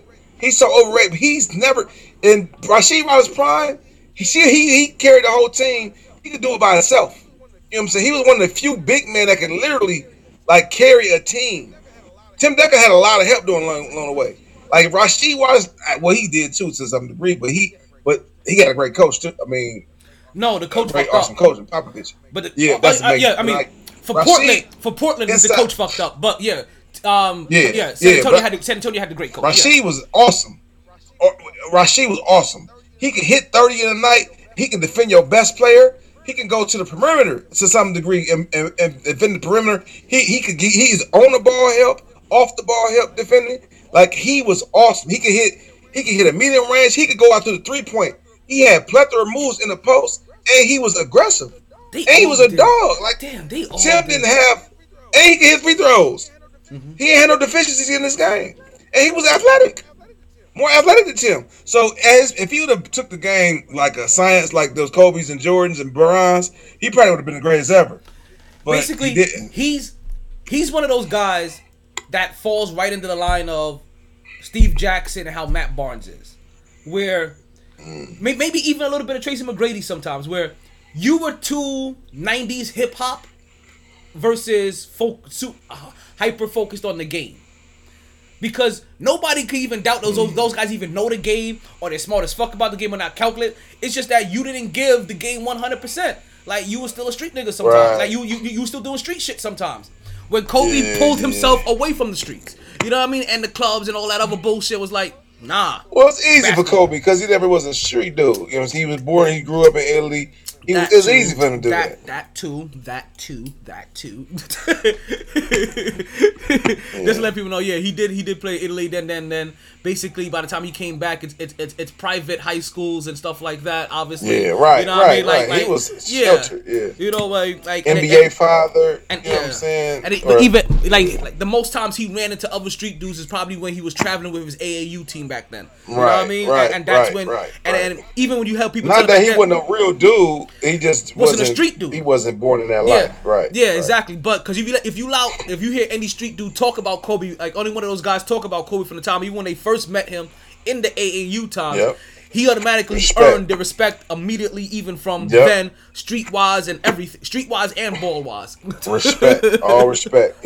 Yep, all respect. But yeah, so yeah, I listen. Tracy McGrady, not Tracy McGrady, because Tracy McGrady is my dude that I always say this about too. But, you know, it's on top of Rasheed Wallace. Yeah. Like there's a squad of people that if you knew that they took the game serious, like Baron Davis. Like, you know what? And I'm not even gonna blame Baron Davis for not taking the game seriously. He got injured. He got hurt. The league fucked him up because the league always wanted him at 215, 220, 225 pounds. So he always had all that extra weight. But he got hurt though. Yeah, he got hurt. Yeah, because he always had that extra. He got hurt in college though. He got hurt in college though, bro. He got hurt coming out of college that last year. That's what I think really messed him up. Not that he was still athletic as hell, but it you should have seen him in college. Yeah. I'll never forget him. He was amazing. There's a couple guys that I just amazing in college that I'm like, man. Yeah, he's just one of those dudes. I always thought I don't know what happened to Kemba. Chris Paul was amazing in college. Chris Paul was so amazing in college. I was like, man, this guy gotta be great in the NBA. I mean, listen. John Morant too. John Morant was amazing in college. Like, man, he was amazing. Listen. Chris Paul is amazing now. Still, he just isn't winning rings, but he's still pretty amazing. Like, you know, you're right. And John Morant right now for as early as he is right now, for what he's doing, John Morant is one of my favorite people to watch play. Man, listen. I'll give you my. All right, I'm gonna ask you first. Who your top 5 young guys? I'm talking about young guys like less than 4 years, 4 and down in the league. Because they my favorite right now in the league. My favorite players are the young players, and there's one specifically that just cut from a different cloth. That he's even before he came. Ja was one of them. I get that. Ja was been one of them. I like Ja and Zion coming up, but Ja was unequivocally without doubt. When I seen him hit I watched college football. I've been basketball sparingly during the year, but when I seen him how that year he had, I wasn't sure about him. But then he hit the tournament, so that's when I always really judge people. He hit the tournament, and when he did it in the time, I said, "Oh, he's the real deal." That's all I need to see him against real, like, because he went to some. What school that he went to? Yeah, he went to like. Yeah, so it was like Morgan State. Yeah, some shit like that. Yeah. But I know why you have the doubts because it just wasn't, you know. Yeah, he wasn't in the competition. He went to the Boise. He went to the Boise States of basketball. You know what I mean? Like some shit like that. Right. So it was Morgan and Murray or something like that. But either way, when I watched about 4 or 5 games during the season, so he's definitely impressive. But I stopped watching because that don't mean nothing. He's again one against these third, D3, D2, you know what I mean, whatever team. I watched him in the tournament, and he was clearly the best player on the court every single time I watched him play. And I said, "Oh, he's gonna be the real deal." But who your top 5 young players, young people? Oh man. Okay, so this is a little on the spot, and this is gonna take a little bit of work. I ain't gonna lie. I do have my current top 2. All right, and that's about all I have because I'll really have to like look into this. But we just talked about one being John Morant. John Morant is probably one of my favorite players to watch, like just watch play right now. Another one, he doesn't get enough burn right now, but when he does play, I love every bit of it. And that's this kid named Davion Mitchell from Sacramento. He's one of my favorite players to watch right now too. Like I'm loving every bit of when I'm seeing him. Sack? I don't know nothing about that guy. They call him. I heard the name, but I don't know nothing about it. They call him Off Night, and he's a defensive guy. And I know now. Yes, no, I know exactly what you're talking about now. And he long. Like he's like 6'3" and long. He was originally drafted by the Knicks. To be honest with you, the reason why but he looked like he's 7 feet though, bro. Like he's long. He say 6'3". Yeah, he's like 6'3", 6'5", like 6'3", 6'5" maybe. What's his hair look like? What does his hair look like? He got a little fro on him, I think, if I'm not mistaken.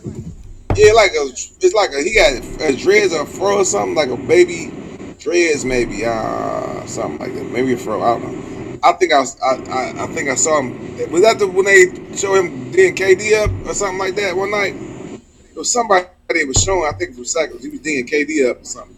I was locking his ass down.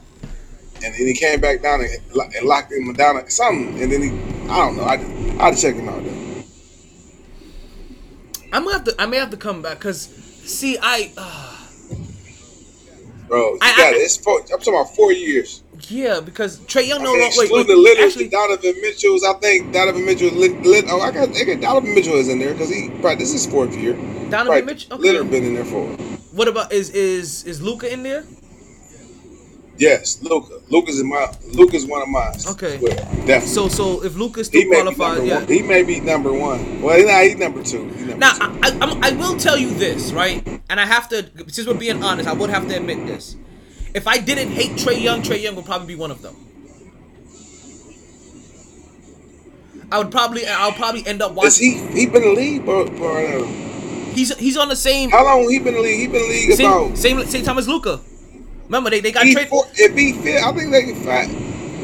Same time as Luka, they got traded for each other at the draft. You right. But I don't. Yeah, but he's tough for me to watch because. Okay, so he's tough for me to watch because of the hatred for him now. But I still watch him because I have to know what my enemies are doing. I'm trying to decide if he's fluff or not, though. I'm trying to find if he's fluff or not. So some guys are just fluff. I still haven't determined him He's like a fake Curry. I still haven't determined him yet. Yeah, I haven't determined it. I gotta see more out of him. So even when I'm watching him, like I can't even. So that's why I don't want to add him there because he's one of the people that I probably watch more now. But it's still also out of intrigue. One, I don't like you, but I'm still trying to see what the fuck you are, kind of shit. You know what I mean? Your game is still exciting, kind of. You know what I mean? Enough that I can lock in on it. But let me see. Ja, Davion, Luka. I'm not a fan of Zion. We already know this. Like I think his game is kind of boring.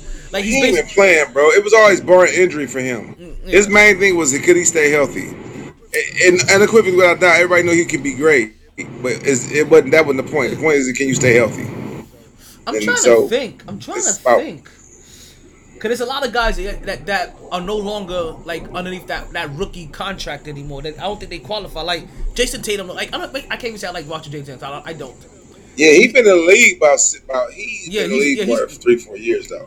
You know, he's been in the league past 3-4 years now. No, I'm saying my point is like I'm talking about the young guys, the guys that been game of 3-4 years in the league. I'm trying to think now. Who else is out there? Like maybe like the young stars coming up, like they got a promise. You know what I'm saying? It's a lot. Like, bro. Let's look at like Davion Mitchell. I like Donovan Mitchell, but Donovan Mitchell I think is also like he's a little. He was in my group. He would have been in my group last year and the year before. Like he's already. I think he should have done enough already that almost everybody should know who the hell who he is. You know what I mean? He shouldn't be.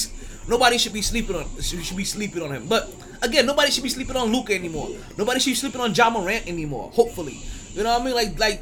But maybe it's because we're such sports fans and we're such basketball fans that these guys just automatically pop to us. And that's when. But for me, yeah. Let me know who are these guys you were talking about. Let me know. Let me hear your list, because mine's gonna be incomplete. Well, you know what? The honorable mention guy, the guy from Sac. What's his name? I'm not Sac. The Oklahoma City Thunder. I cannot remember his name. Jay Childress.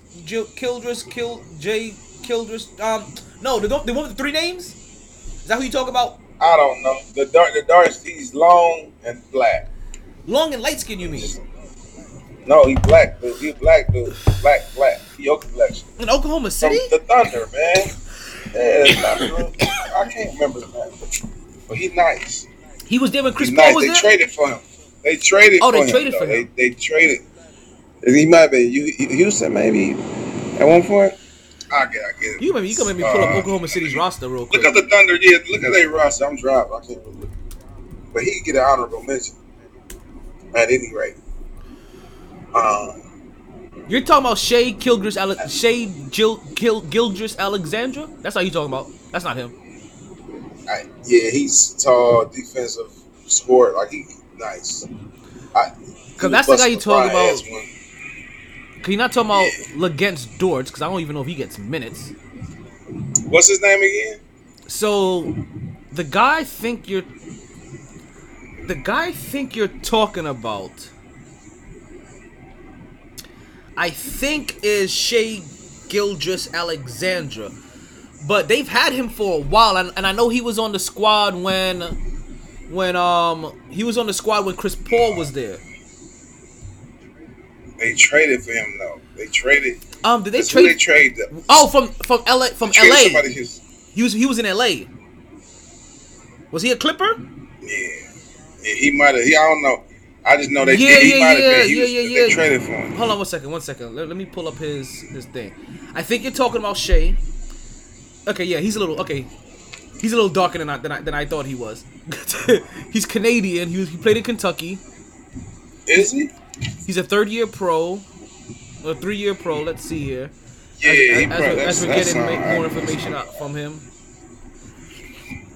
I think you're talking because I can't think of anybody else. The Shea guy. It's Shea. Yeah, Shea. Shea. Because he added. That dude, nice. Because he wasn't always a couple weeks ago ass. Yeah. He wasn't always a 3-name individual. I think he came in as like Shea Gilgeous or Shea. No, maybe he always was that. I think like he would give a shout out to his mom and somebody else. That's what I'm talking about. Yeah, so he's been on the team since Chris Paul was there. Because I know Chris Paul kind of took him underneath his wing. Right. But I would say, no particular order. I already gave you Ja, I gave you Luka, so that's 2 right there. But it's I mean, I gotta go to college for this because I'm so excited about the brother because of how he conduct himself on the court already. I've watched him 3 times. He's amazing. This boy Chet homegrown boy. Who? This Chet homegrown. Chet. You ain't know Chet. You better go look him up. What team Gonzaga? Oh, he ain't Gonzaga got a boy named Chet. CHET. Charlie Hotel Echo Tango. Chet. He got a man name. He don't look like a man Chet yet. Holmgren? But when that boy homegrown. That boy is cold already. He's a created player from 2K. Like when you begin it, when you try to make the best 2K player. Is this the guy that I saw? He started off his position at the low block in the post, right? And was calling from the post. I think he did like he went to fake a pick, right? And then he slipped out to the 3-point range, to the 3-point line, came out to the 3-point line, hit that motherfucker and was nothing but net. Like he works from the post all the way out to the 3-point range. That very well may be him. This guy is the creator. He is the like when you got a cheat code and you take your 2K player and you build him up, then you finally hit the part, the 2K part with the player that you didn't just cheat coded. That's him. He is the stretch big. He's the stretch big, the cheat ass stretch big on 2K. That could dribble, that got athleticism, that could dunk. He can play. He like these 2K. I'm telling you, 2K done changed basketball forever because now these kids want to be 100 at everything. And that's the best thing basketball could happen to basketball because these cats wasn't playing defense. Now you got 2 guys on there, 3 guys probably on there that play awesome defense, on the ball defense with these new rules, no hand checking. You know what I'm saying? Tyler Halliburton, just getting down. Actually, Sacramento got the young squad period to pay attention to. Like I don't know if they're ever gonna break out just because they're in a rough division. Like they like people understand. What happens in Sacramento? The West is rough. Period. I mean, the conference is rough. Period. But remember, their division is the rest of California and Phoenix. That's who Sacramento has to deal with. Well, I'm just saying. Like for this boy, man, this little boy, man, he ain't got no strength right now. He's out there like Bobo, but he don't play like it. He's clearly the best player on the floor.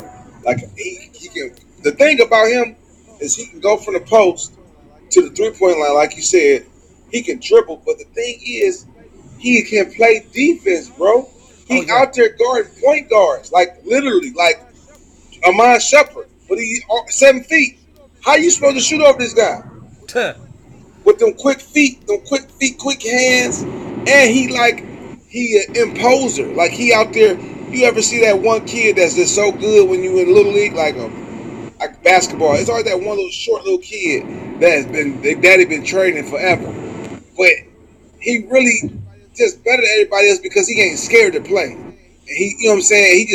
He's so fast, quick, going through people. He just like, you know, while everybody else kind of timid to grab the ball and timid to do stuff, he's skilled. So he's just better than everybody. That's what he be looking like out there. Like he just imposing. And I'm like, dang. But Duke got a squad too with a couple of NBA players that are built like men. So they end up beating Gonzaga the other day. Chet can't get his man body, but his skill is off the charts, bro. And he's 7 foot. He's longer than 7 foot. He about 8 foot tall with his arms, bro. I see they got him 7 foot right now, and they have him as the consensus number one player in the 2021 class. Because he ain't got no weakness in his game, bro. He's 7 foot. He's a 7 foot center point guard wingman. He has every single thing in his game. I mean, he about to be better. If he just working, he gonna be better. The nigga guard point guard. He a guard, but Muggsy Bogues. He guard Chris Paul. Listen, Muggsy Bogues going through. You know what I'm saying? It's crazy. And you know how quick Muggsy was. Like he out there. Muggsy Bogues gonna go through his legs. I'm sorry, Muggsy Bogues is going. I see how tall this guy is. Yeah, Muggsy Bogues going straight through his legs. His shorts are too soft. Man, but he gonna turn around and take the. As soon as Muggsy shoot, he gonna slap that shit out the air. My point, the dude is, man. I'm like, what? First time watching, I'm like, this can't be real. This is a creative player. This is the stretch big off of 2K, the cheating player. They had to. That's why they start putting in archetypes in 2K because a lot of people was just making a man 7'7" or 7. You know what I'm saying 7'2". And they was making them like guards and putting their defense on 99. And so they started making archetypes. You know what I'm saying? Stretch big or, you know what I'm saying? But not, bro, that's him. He's a cheating player. But at any rate, that's one of my young guys that coming. He gonna come through the league. But between Melo and Mobley, the guy we got, LaMelo and Mobley, the guy we got, them two impressive. LaMelo, he plays the game like a kid, bro. He's still having fun. He learning how to get more serious, but it's refreshing. He reminds me of Jason Kidd, basically. Like he really reminds me of Jason Kidd when he plays ball a little. Yeah, and he's gonna be good, bro. He's gonna be good, just as good as advertised. But I was mad because I'm like, he ain't the best. Like y'all better not pick him number one that year because I was pissed off. You know, though, I would add that too. Like he is one of those guys I enjoy watching as well. He definitely is. No mistakes about that. So, but you also got the boy in Miami. I just like his swag, man. The boy in Tyler Miami. Hero? Yeah, I like his swag. I just like him, man. I get it. Listen, I like him. He got. I get it. I'm already predisposed to hate everything Miami Heat. So, but I get it. Yeah, I like him. I think he gonna end up being decent in the league. He gonna be like a Tony Kukoc. You know what I'm saying? But he got the confidence, bro, and he showed it every day. Obviously, Luka, obviously Ja, you know those guys are. I mean, very ecstatic about. And Mobley, the guy what we got, is kind of like Chet, but he don't have an offensive game yet. He got some, but he ain't got Chet. What position is he playing with you guys? He would have won Evan Mobley, the center. Okay. He can defend 1 through 5. On ball, off ball. Like, that is amazing. He's amazing. And I said I wanted him if I couldn't get, you know, the top pick. Because they were talking about my number one player. They kept talking about he was going number 2. I thought we would get number 2 in the draft. They said we're going to go behind Melo. I said, what? Y'all crazy. If they do that, that'd be the best thing that ever happened to me in the draft. Like, if we end up getting 3. I was kind of upset about that because we was the worst team, but we ended up getting the 3rd pick, fine. And we was out of the running, so I took the win out of me. But I went up, looked at Evan Mobley at USC. I said, oh, this boy is special. He a guy that could be, if he get offensive brain, he could be like a Chet, you know what I'm saying? But he's more athletic. So I'm cool with that. Evan Mobley's about to be the truth.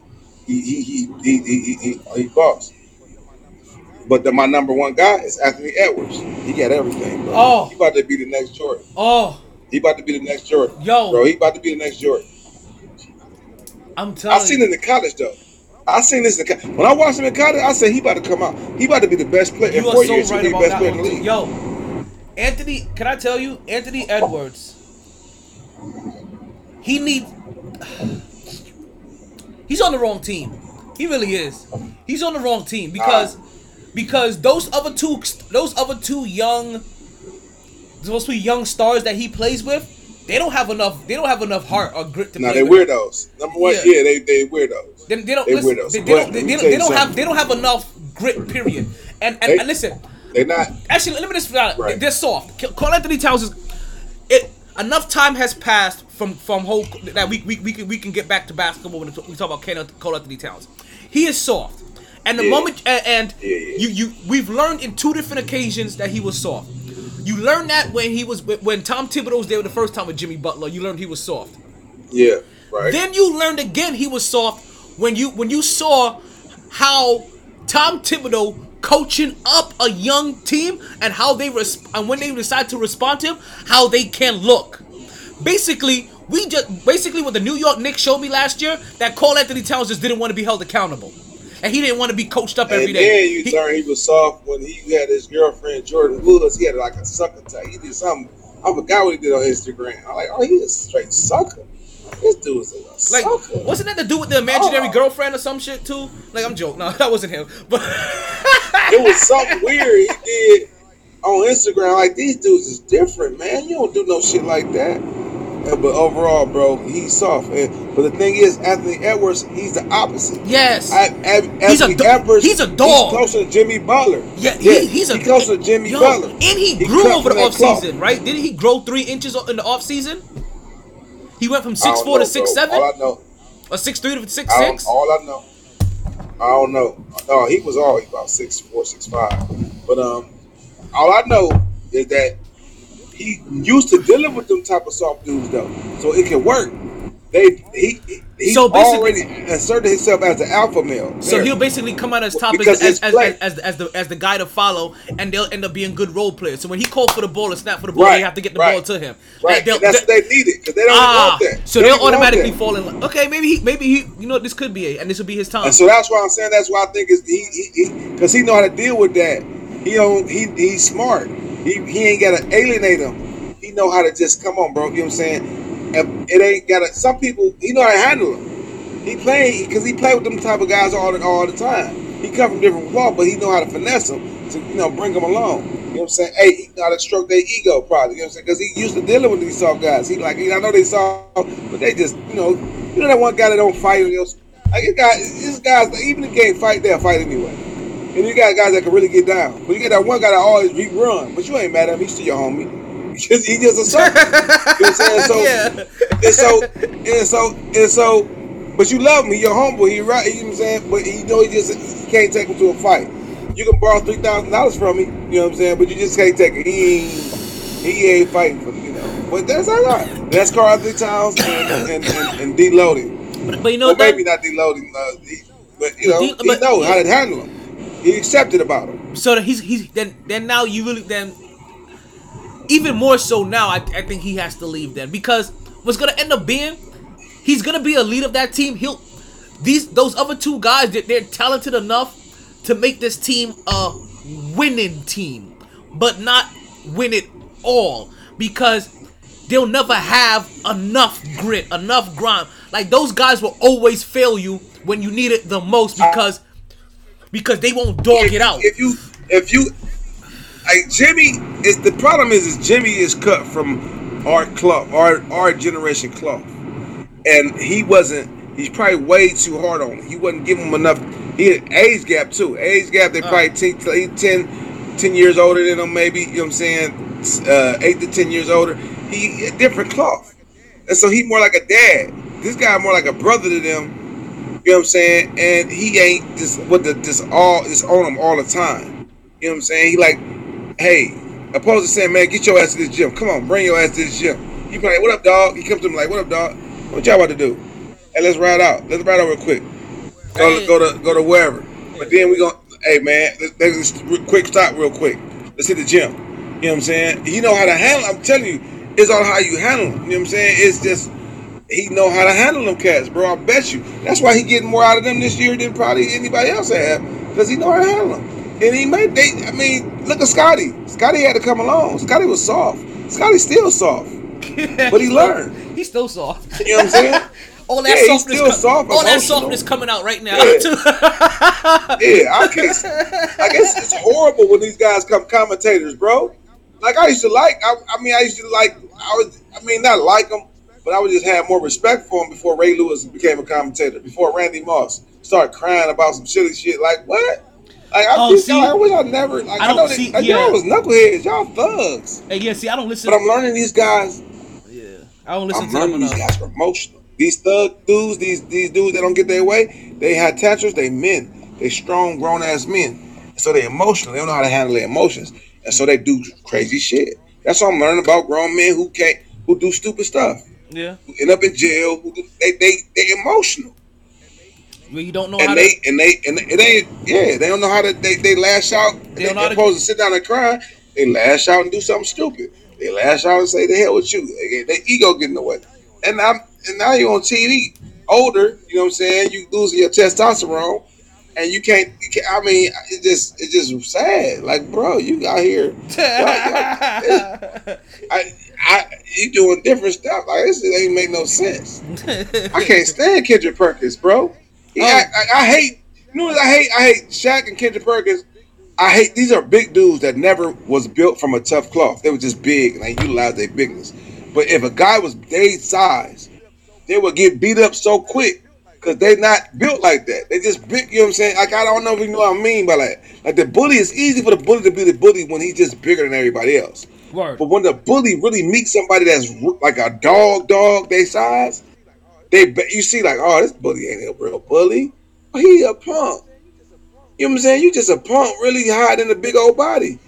You know what I'm saying? It's easy for a bully to be a bully if he just bigger, athletic. But when somebody your size come along, like what with all that wump at, with all that ha riot. Come on, bro. Like you ain't got the same energy. That's why I like Zion. Zion can feed somebody bigger than him. He coming at you. I don't care. He a big guy, but he a real big guy. You know what I'm saying? Like he, all right, okay. Look, if I miss, I'm coming right back to you. I'm getting that rebound 2-3 times, and I'm putting it back. You know what I'm saying? Matter of fact, the third one, I'm dunking on your head, and I'm about to go to your face and say, "What? You bigger than me? Now what?" And you know what I'm saying? I'm a dog. That ain't Shaq, bro. That ain't Shaq. That wasn't Shaq. Elijah Wan used to bust his ass. He got there timid. That was actually more Barkley than Shaq. That's why Shaq, and that's why very early on, Barkley scooped him and slammed him. Yeah, and that's why I was Kendrick Perkins. He ain't that. You really are awkward. Like you just big, but you awkward. Like you fight, you throw him. You can't throw a jab. You just big. You just wah by your mouth. You big. Of course you can be scary, but you really ain't got no dog in you like that. You know what I'm saying? You see a big dude just finally been talking all this stuff. He throw his hands. He get beat up by somebody his size. That's the worst. He can't even fight. He don't even know how to throw a punch. You know what I'm saying? He might have beat up the little dude here, guy that's got a little size, but because he's bigger than everybody. But then somebody his size, or better, they out there dogging him because he's just an awkward dude. It's like you just. You know. It's actually remember like the story that Kevin Garnett first punked him when they played against each other, and then when Kevin Garnett though is that guy too. Yeah. Because Kevin Garnett is that guy too, though. That's one reason I don't like Kevin Garnett. He want. But let Rashid come in. Rashid to go in his mouth. Stop all of that. Rashid to beat his ass. Like Ruben Patterson. Like certain guys, like Charles Oakley's the world, dogging Garnett. And Garnett knew it. Garnett was just a loud sucker. He a suck. Man, I used to like Garnett, man. But he one of them guys that just, one of them guys, he holla until you know, hey, some guys you just can't mess with. He'll tell you too. Oh, no, hey, some guys I just ain't mess with. No. You can tell Oakley that, though. He's a real tough guy. You can tell Anthony Mason that. You can't tell Ben Wallace that. These are real big, like these. I don't care who you is. I don't care if you Ben Wallace. I don't care if you Shaq. You said Ben Wallace was how he would do Shaq. Shaq, obviously Shaq, but he would give Shaq a hell of a time, boy. And in the fight, he'll beat the shit out of Shaq in a fight. Easy. In a fight, Shaq can't even bench. Man, did you see on TNT? Shaq he just big. They put on 300. They put a 315 on the bench. Shaq could barely get that up twice, bro. I'm stronger than Shaq. Listen to me. I can bench more than Shaq. I could bitch probably almost 400 pounds right now. I probably put 360, 370 on there. Throw that boy up at least one time. KJ probably stronger than Shaq. Barkley went up there, he started pumping. He just started pumping it. Barkley pumped that boy by like 5, 6 times, no problem. He's stronger than Shaq. Shaq just big. And it's crazy because I'm like, dang, that's crazy. You get taught to use your bigness, but he, at strength-wise, that shit was embarrassing. Shaq, you about 2 times bigger than Barkley. And this nigga strong. He about, but that's that cornbread, Southern, like, strength, bro.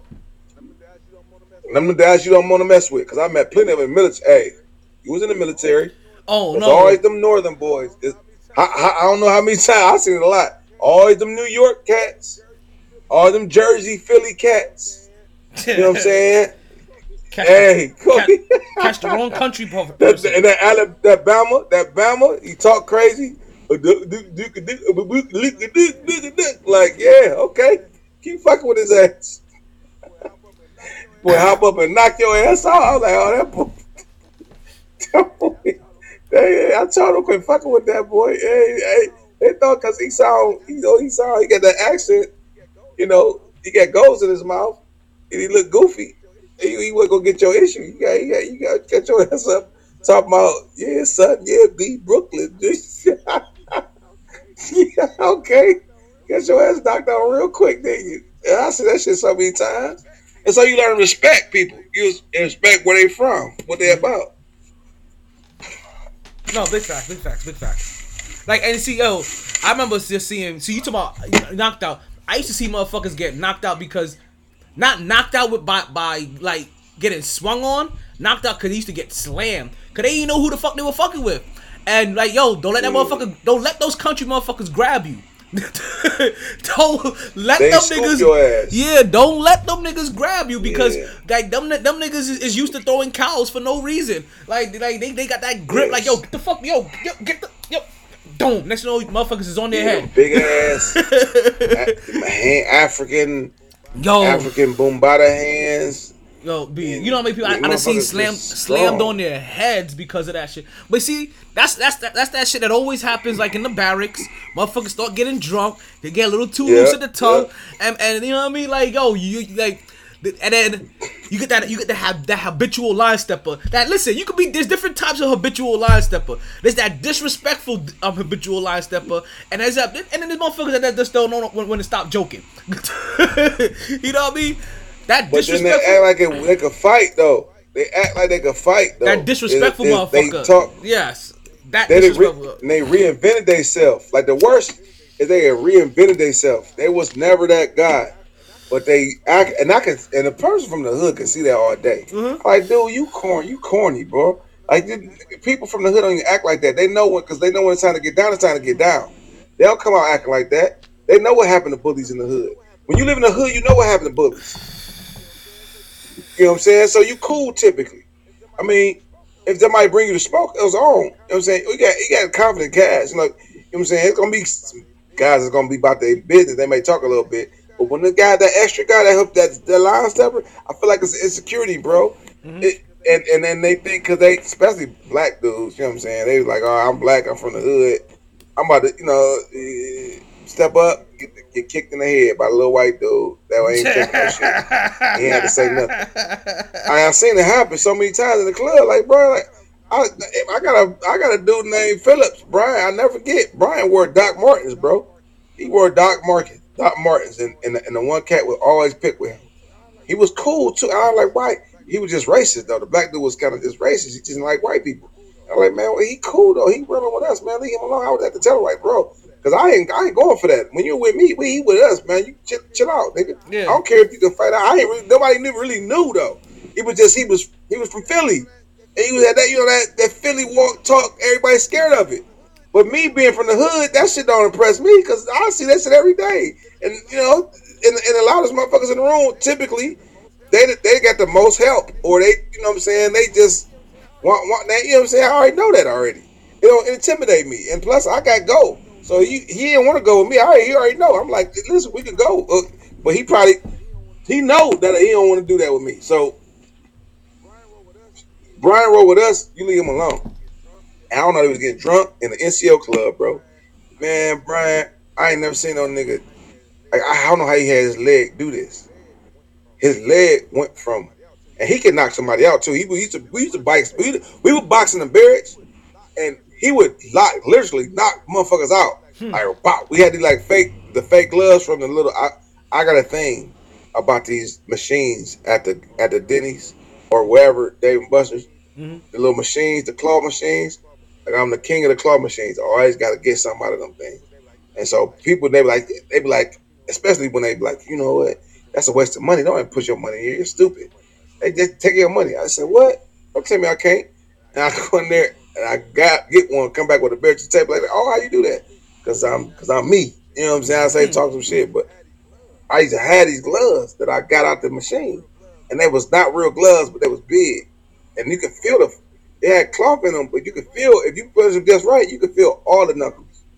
Man, we used to put them shits on. He used to knock niggas out and we tried to do weight class, but he the first 2 times he fought, he knocked 2 people out, like almost literally, and ain't nobody want to fight with him no more. So he had to fight against bigger dudes, and he was still he popping their ass, making them quit. I'm like, oh, this no. He in a NCO club, and the guy come over, I don't know what he did. He stepping on my shoe again, something like that. He like, man, I'm cool, man, be cool. And that's his thing. He like, be cool, man. Oh, I'm sorry, bro. Be cool. He ain't even do nothing. He apologized for something he didn't do. They don't get more humble than that. True. He like, cool. He like, cool. But all the time, he know he can whoop this dude's ass. Man, dude, I don't know if he pushed him. He said, I said stop stopping on my shoe. Or he said something in his drink, spit on him or something. It was something, because I wasn't paying on mine. I was like tired. I had my head down. All I seen when I looked up, though, is his foot. Have you seen Johan? I don't know if you returning Johan or Johan, the one with, what's his name, Adam Sandler, when he got the shirt open and shit. He like Johan. You ever seen Johan? When they showed the part where they showed him kicking somebody in the face, like with his foot. And I promise you, if I was standing in your face, like face to face, like boxers do, I seen his foot come up so quick in the back of this dude's head with that Doc Martin, pop, and kick him in the head. Oh, this dude fell straight the fuck out, like right on the floor, like sprawl on the floor, sleep. Pop! I thought he was dead. I ain't never seen nobody get out there. I've seen a lot in the hood. I'd have been shot at. I ain't never really seen nobody right in front of me get knocked the fuck out. He kicked the shit out this dude, and I don't know how he did it, because how can you kick somebody that's right in front of you? Like literally right in front of you. Like chest to chest. How can you kick somebody like that? Like normally you gotta back up and kick him. No, he didn't. His leg went up from the right and pop came down on his head, and this motherfucker was asleep. I said, dog, what you do? Oh shit, we gotta get out of here. And we ran by it because we had the NCO club. You know what I'm saying? We had the NCO club. You can't fight you can't fight the NCO club. No. You gotta get out that motherfucker quickly.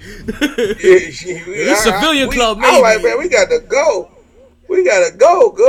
We get off the whole base. I said, I hope we can make it off base, because I'm like, it ain't nothing for somebody to come make a phone call and stop you at the base, because we deep. We had Hickam Air Force Base in I think it was Hickam in the Hawaii, Hickam Air Force Base. We trying to get off. I'm trying to get get out of there, boy. And then I'm thinking to myself, this motherfucker don't play. Like, people think he's soft, but he don't play. The whole time I couldn't get over that shit. Hey man, you'll fuck somebody up, bro. I had to choke. I had to grab you. For real. I told him all the time, I ain't gonna fight you. I'm gonna grab your ass and just choke you out. I ain't playing with you. And hope that he don't know Brazilian Jiu-Jitsu. I mean, he was. If I grab him, I'm strong. I don't fuck what he got. He just like a little kid. To me, at that point, he wasn't strong or nothing. Like, but he hit like he was strong. You know what I'm saying? He hit like what's his name? Usma, whatever his name. Like, he look little, but if you grab him, nah, he ain't got no strength. He got a boy strength. Like, as far as like that kick though.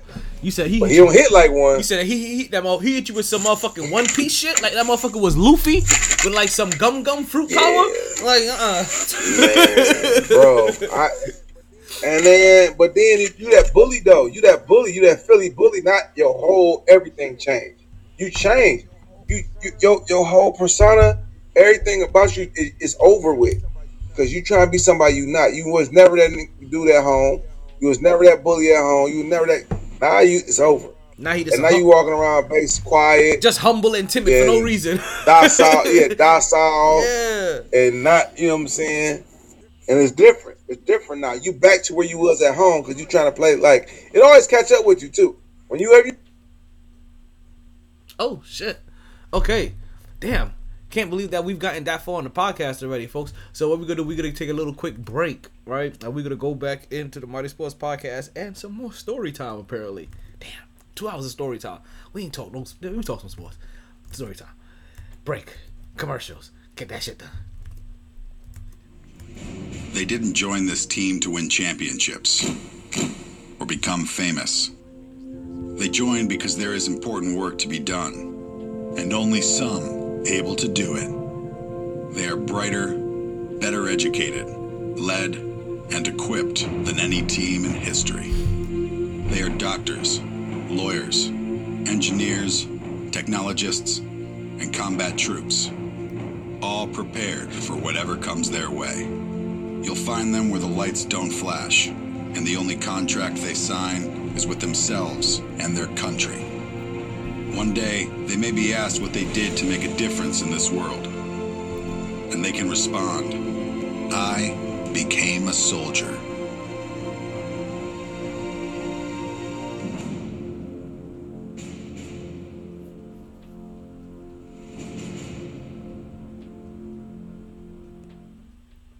And we are back with the MyT Sports Podcast. Thank you guys for listening. I'm still your host, the one knowing Talent, Omar Taylor.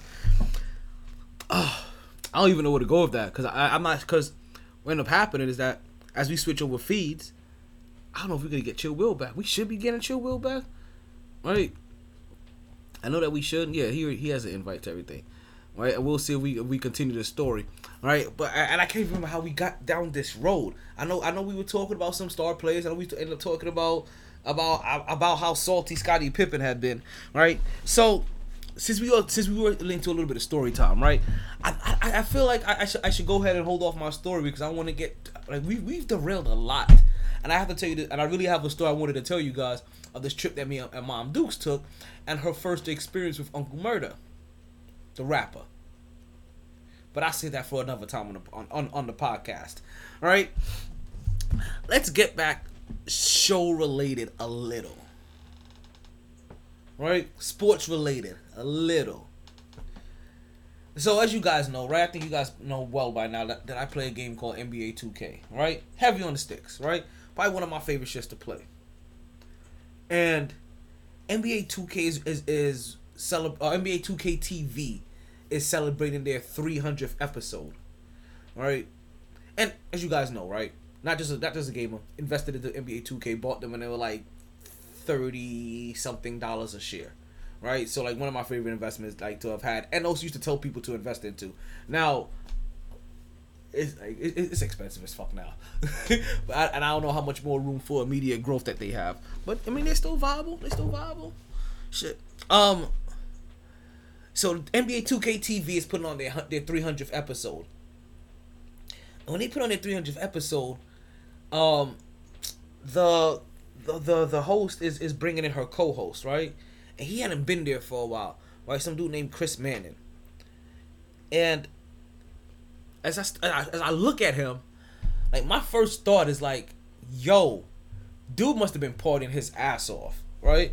Because as I look at him, I noticed that like his eyes look really like, I don't know if he had bags or if they was just really sunk in, but I'm like, yo, he really looked like he's been partying his ass off because in a sense he kind of looked like shit, right? I thought like, damn, like how many 2K parties have you been, like how much 2K pussy are you getting, how many 2K parties are you going to, like how many all-nighters have you been pulling as one of the co-hosts of 2K recently, like damn B. And then I had to pull all that shit back. Ended up finding out, so wanted to bring this out, that Chris Manning actually ended up surviving a full kidney and pancreas transfer. Yeah, during his run as the co-host, that he had been suffering from kidney failure and been going through dialysis and all this other stuff during it, and then it ended up getting to the point where he ended up having a full transplant for both, and he's been going through recovery and shit, and That's the reason why he looks like shit. Not because he was partying, like my crazy ass likes to think, but just because this motherfucker cheated death. So congratulations to him. Like I love to see it, love to hear about it, and just had to bring that up because it popped on my radar. And like I said, semi-sports related. You know I like that weird shit, right?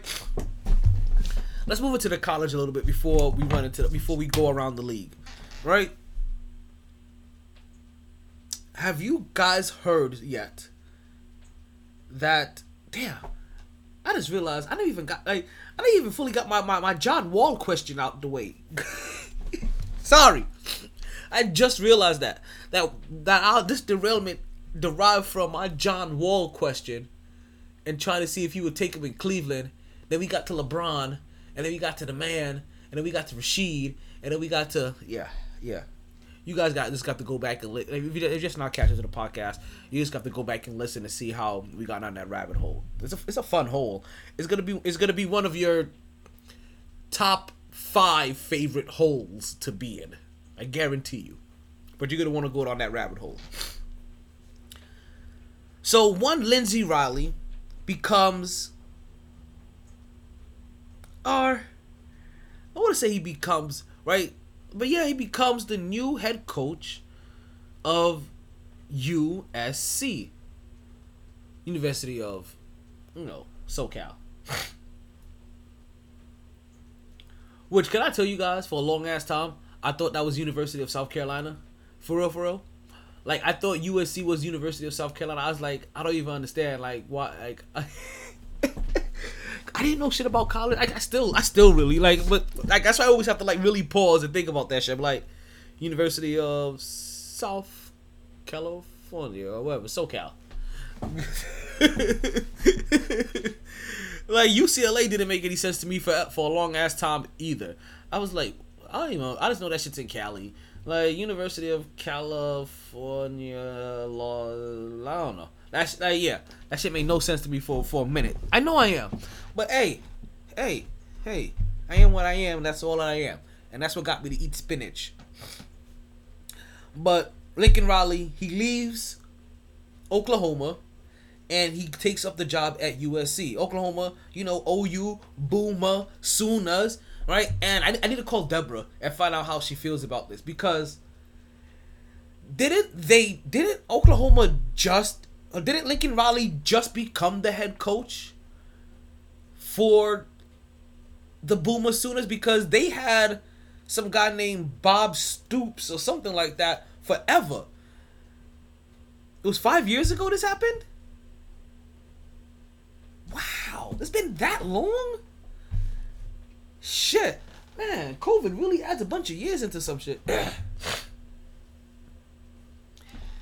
I feel okay. So it's been 5 years, and we know Stoops was like the longest. Was like there forever, and Stoops had handpicked him to be the next, predecessor of the whole entire Oklahoma dynasty.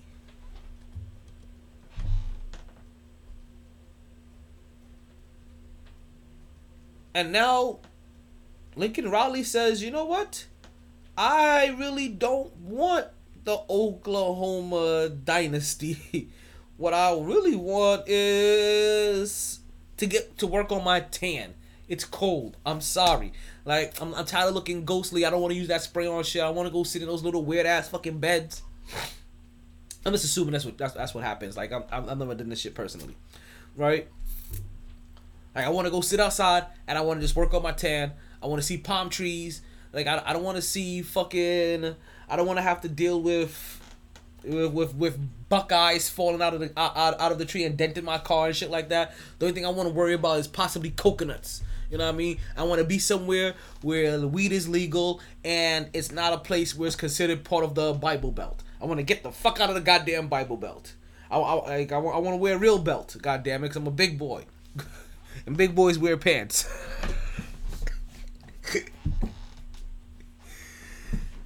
So Lincoln Riley, he bounces. And I'm going to be talking, I'm going to start taking like a little toll or whatever. I'm going to call up the one Oklahoma fan that I know and see if she's been talking to the people back home and find out like how people Oklahoma's taking this. See if they feel betrayed. They probably feel betrayed. They probably feel it should be all kinds of irate. Because this is one of those, because the way they transitioned from coaches, it made it seem like, hey, like how like Nick Saban or not Nick Saban, but yeah, do their friend like, hey, I picked my predecessor. This is gonna be the next guy that's gonna be there for the next 20 plus years, like I was. But nope, short attention span. You got 5 out of me. Like you guys keep asking what's my 5-year plan. My 5-year plan is to figure out what the fuck I'm going after 5 years. USC. So, Lincoln Riley, new head coach, and I guess we'll have to sit back and wait to hear exactly who Oklahoma gets as their next coach. Now, damn it, you know what I realized? I never did get this damn football game up. What's the score? I really got distracted. And you know what? The bad thing about it is that I got distracted when I wasn't even doing the talking. Like, I could have had this up. I could have had this up. I could have had everything set, and I could have had this game on. Right? But I know it's supposed to be Seattle and the Washington team football. Right? Or the Washington whatchamacallits, as they're also named. They have a lot of aliases. The Washington team football has a lot of aliases here with us. But that's only because they are walking dumbasses. Like, I don't know whatever way to kind of say it. Like I as much as we keep moving forward of like name changes and progression and teams being held accountable and front offices being held accountable and organizations being lost based off of past transgressions and things like that or current transgressions, I really am surprised that Dan Snyder has found a way to hold on to his team. Really am truly surprised. But it'll happen. Now, we had our picks last week, right? And I want to go through my picks real quick before we go around the league, right? Because one of my picks obviously is being played out right now with the Seattle and Washington team football, right? Where I have Seattle coming out with the victory here, and we'll find out in a second if this game is still on or if this game is already over and I am a loser. But because Seattle's been struggling this year. Seattle's has been 100% struggling this year. And even though I'm a Russell Wilson fan, right? I am way more of a Jets fan than I am a Russell Wilson fan. And the Jets fandom says that I need to root for Seattle to take every single loss that they can get, because the New York Jets has Seattle's first round pick this year based off of the who was it? Jamal. Damn, what was his name? But based off of the Jamal trade. I forget his name, but he was the linebacker or something like that for the Jets. Jamal Adams. There we go.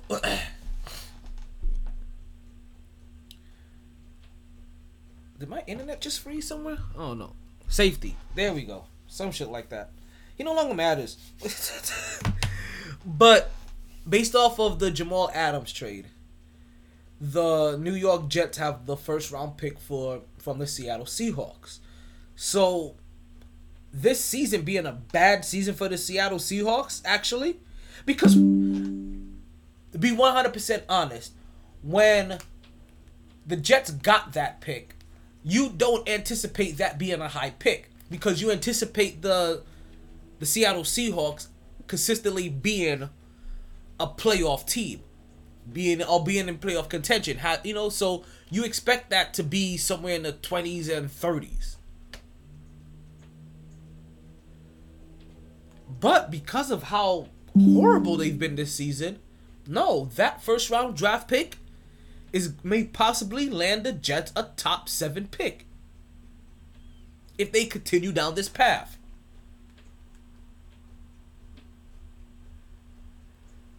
So I picked Seattle to win tonight's game, made them my number 2 pick, right? On my 2-point pick. But I'm not truly rooting for Seattle this season. It's the one year, right? I'm rooting against Russell Wilson. But also, another reason to root against them to do well, because with every bad game that they have, I think it pushes it a little closer that Russell Wilson is out of there. And regardless of which New York team you root for, or doesn't really matter which team you root for, unless you're solidified in your quarterback position, Russell Wilson becoming a free agent and joining the market is sexy to everybody. It's sexy to the Jets, it's sexy to the Giants, it's sexy to the Dolphins, it's sexy to the Texans. Thank you to the Texans for helping the Jets get an ugly victory. I'm so glad. Woo! Woo! Woo! Can I tell you guys, I used the Jets for my 1-point pick. And I was so happy. I took a risk. But I didn't take a high risk, as you can see. But I took a risk because if they didn't pull through, I was gonna come away this week with no point somewhere. Even if it is only my 1-point pick, I'm gonna not have points somewhere, and that couldn't have happened. No, that's not happening. Sorry about that, Shugs. I just realized what happened there.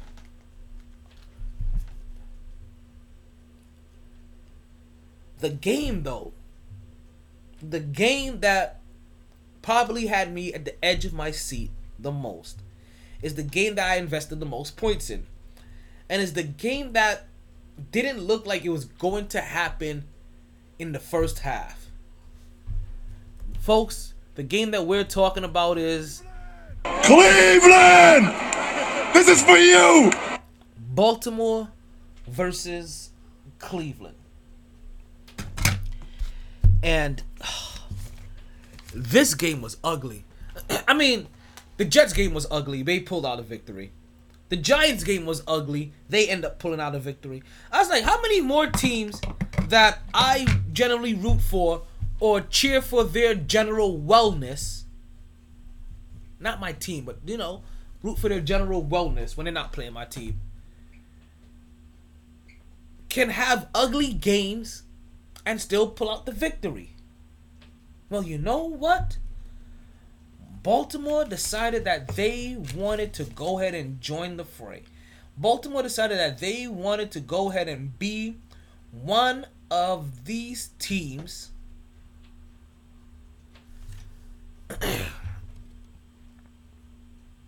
You want to hear the Trae Young thing again?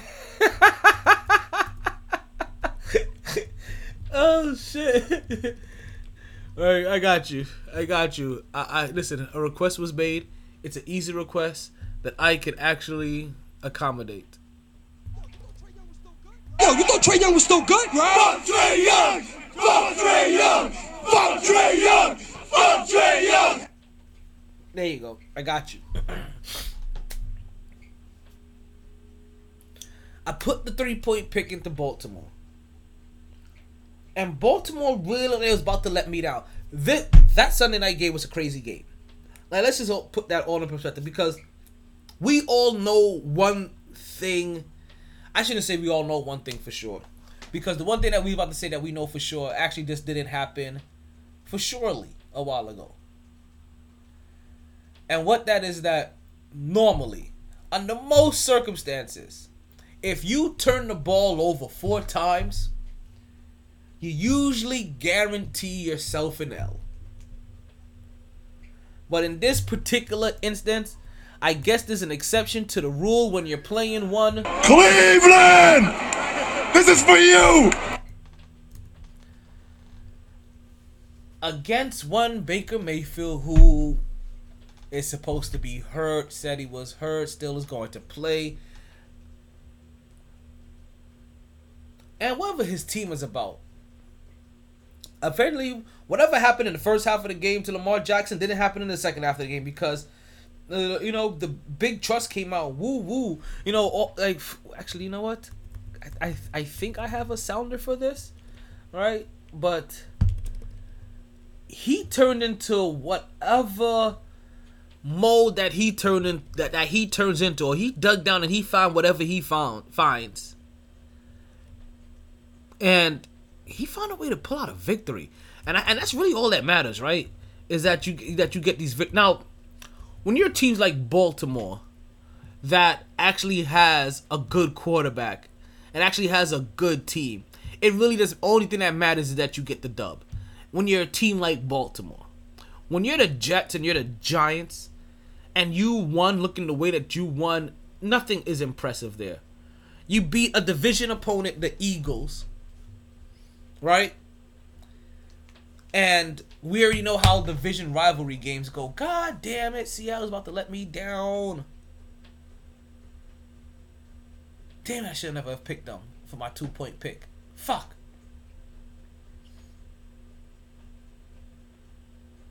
I just got the game up.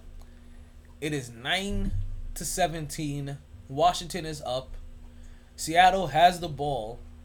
The only way to tie it is they'll have to get down the field. They're about the 50-yard line. They didn't get the first down a while ago. They passed the ball. Clock is ticking. 47 seconds left. They'll have to score here, and they'll also have to get the 2-point conversion. They're at their opponents. They're at the 40-yard line. They're working the bait on the field. They get the first down. We're at 33 seconds. Clock still ticking. 29 seconds left. They're in their hurry-up offense. Let's see what they do here. Are they going to spike it or are they going to go? Folks, they are going to go, folks. We got another one. Russell Wilson steps up into the thing. And they got a touchdown, folks. 15 seconds left. Man. Washington's quarterback. The play right before that, you see him. He was just over there like with his head up. Now you see him head down, taking a deep breath. But man, Russell Wilson stepped up into that pocket, and he probably could have ran for a first down. But nope, what he does, he catches number 18 streaking right into the middle of the defense, right into the soft spot, into the zone, and nobody close to him, right into the end zone. Heineken says, "What the fuck?" Hey, that's the kind of team that you play for. That was a hell of a play. That was a hell of a play, folks. Now they have the 2-point conversion. They snap the ball, folks. Basically, this 2-point conversion is the game. Because if they don't convert here, Russell Wilson has time, all the time in the world, and they broke it up. Wait, they said it was an interception. Yep. Interception, folks.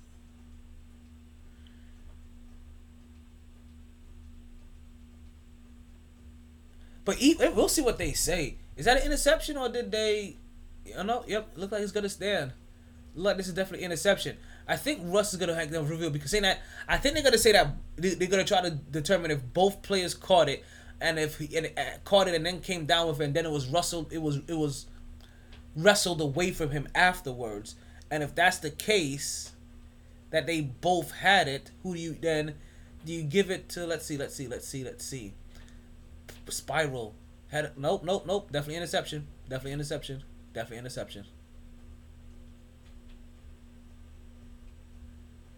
That was the only thing I was thinking that they could possibly be reviewing, or it could possibly happen. It was close. The touchdown was just the first portion of it. The 2-point conversion was going to be what was going to determine if it was going to go into overtime or not. 15 seconds left. They're probably gonna. The only thing left right now for Seattle to do is that they're gonna have to try some type of onside squib kick to see if they can get the ball back and get into field goal position. 15 seconds left in this game, folks. 17-15. Washington over Seattle. Seattle gets ready to quick kick. They do their little squibby. And Seattle gets the ball back.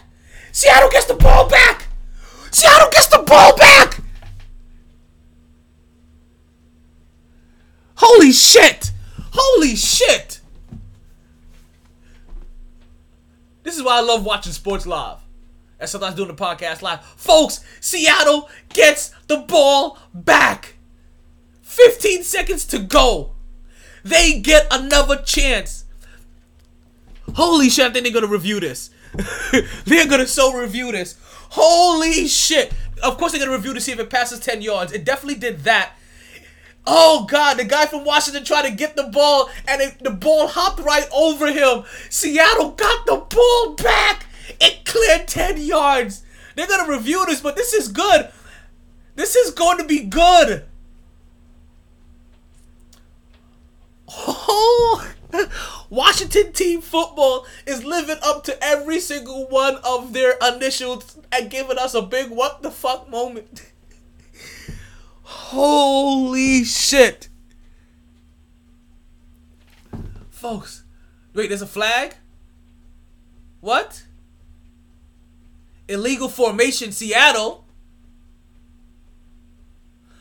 Oh, wow. You have got to be shitting me.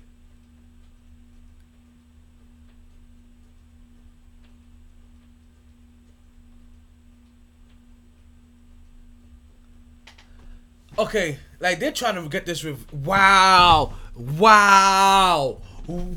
Okay, so they're saying that they couldn't have 3 guys bunched up on the right side, 2 guys in the middle, kicker, 3 guys. I'm gonna have to hear this.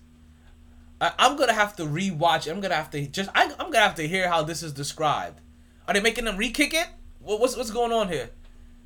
Wow. Like, what's that? This is, you can't make this up. You really can't.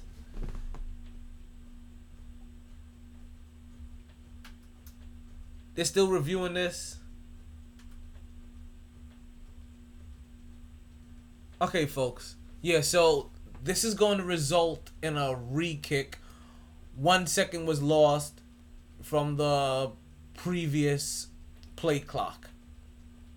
So they ran off 1 second. I don't know how you lose a second. Okay, no, they put it back. Okay.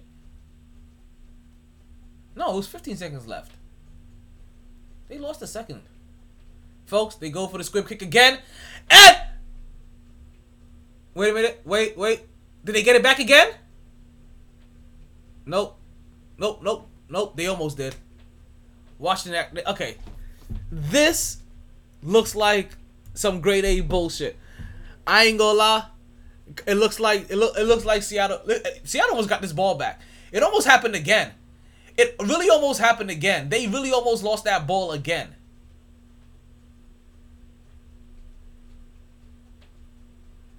Like Seattle was a hand away from getting that ball back. And now Washington goes into victory formation. And they take their first kneel down. Seattle has no timeouts. And there goes the ball game, people. 17-15. Seattle. And while I'm upset that I lost my 3-point pick, at least one, my 2-point pick. I got my 1-point pick and I got my 3-point pick, which is Baltimore and the New York Jets. The only good thing that really come out of a Seattle loss, as I mentioned already, is that the New York Jets have their first round pick. So every loss they take is a win for the New York Jets and a higher draft pick that they get. But also, it's also maybe one step closer to us finally seeing a divorce of Pete Carroll and Russell Wilson.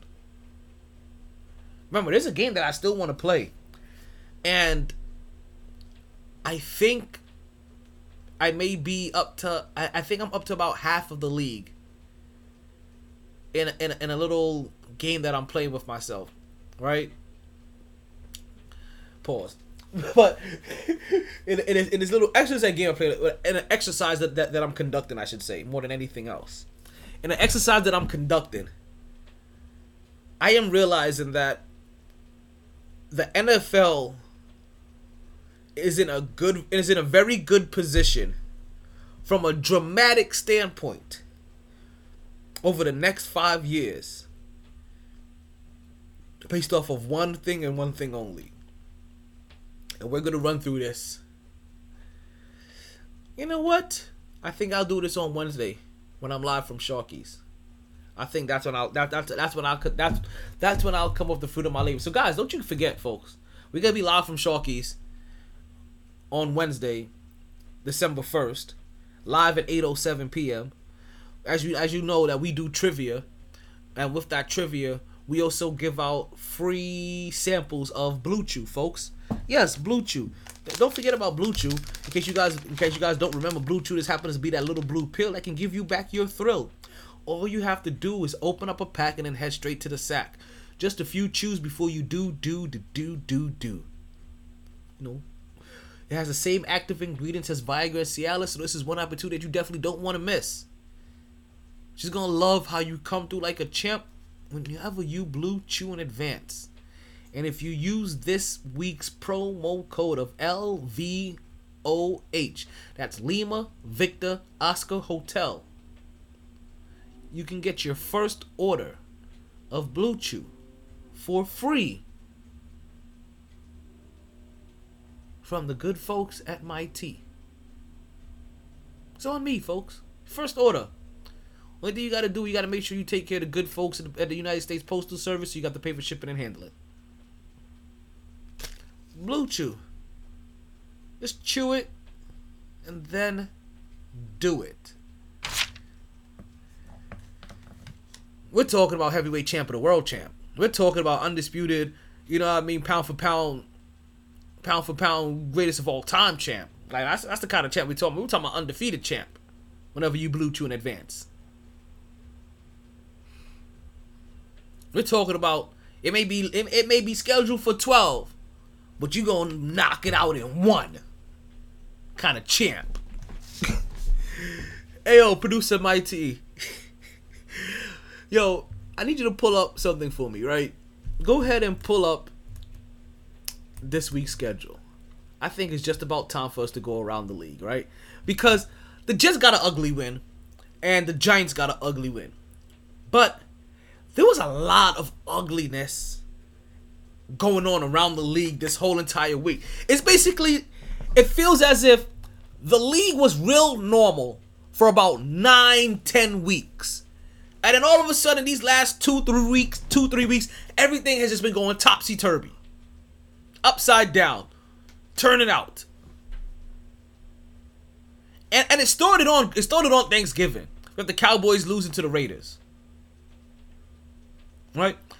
But then it will continue to where we see the Miami Dolphins blowing out the Carolina Panthers. To the point where the Carolina Panthers bench Cam Newton, folks. I never thought I was like, damn, you just got back. And you know what? Even though they benched him, they're getting blown out. There's no reason for Cam to be in there. We could fully understand why. I think that the way that the organization will handle it and the way that they verbalize things was top notch. I feel like they're dealing with this situation with Cam Newton a whole lot more differently. I feel like they're dealing with this situation with Cam Newton now the way they should have dealt with it in the beginning. I don't think he ever should have been gone, to be honest with you. Especially since Matt Ryan still has a fucking job. He almost lost to the goddamn Jaguars. Yeah, he has a goddamn job. Like, Cam Newton already has a better record than him already. Like, they both got the same record, right? They both got 5 wins for the season. I can tell you, man, these these two guys have been so similar in their careers, right? And what they've kind of in what they've accomplished is not even funny. Except for I don't think Matt Ryan has ever been MVP of the league. I don't remember that. I don't remember that happening. But you would think MVP of the league would get a little bit of benefit of the doubt, right? A little bit, just a little bit. But that doesn't save you from a blowout. That also doesn't save you. Like the coaching staff verbalized it. They did a good wordplay. He wasn't familiar being in that scenario, so we went and take him up just because he hasn't been there long enough. I'm like, I've never heard somebody explain that we pulled out this veteran quarterback because he didn't quite understand, because hasn't really been in this scenario for us. So we just thought it would be better to go a different, like, what? Veteran quarterback is supposed to be veteran quarterback. Because see, now that you're back, Cam, now that we got you back on the team, now we can scrutinize you properly. Right? Because you do belong on a team. Right? And now we can treat you fairly and scrutinize you when you do bad and talk good about you when you do good. You should be starting on a team. That should be happening. But if I find it weird that they're saying that he's unfamiliar with being in that situation. I'm like, what situation could be brought to a veteran like Cam Newton or any veteran's been in that league that long that they're unfamiliar with? Now the fact that they're getting blown out and you don't want to put your starting quarterback in harm in a blowout game, you know what I mean? Because there's no reason for him to be out there for that. I get that.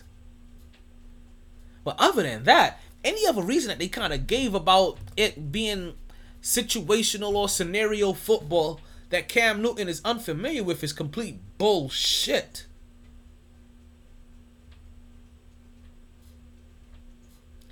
And I have no clue on why they're trying to cover that shit up at all.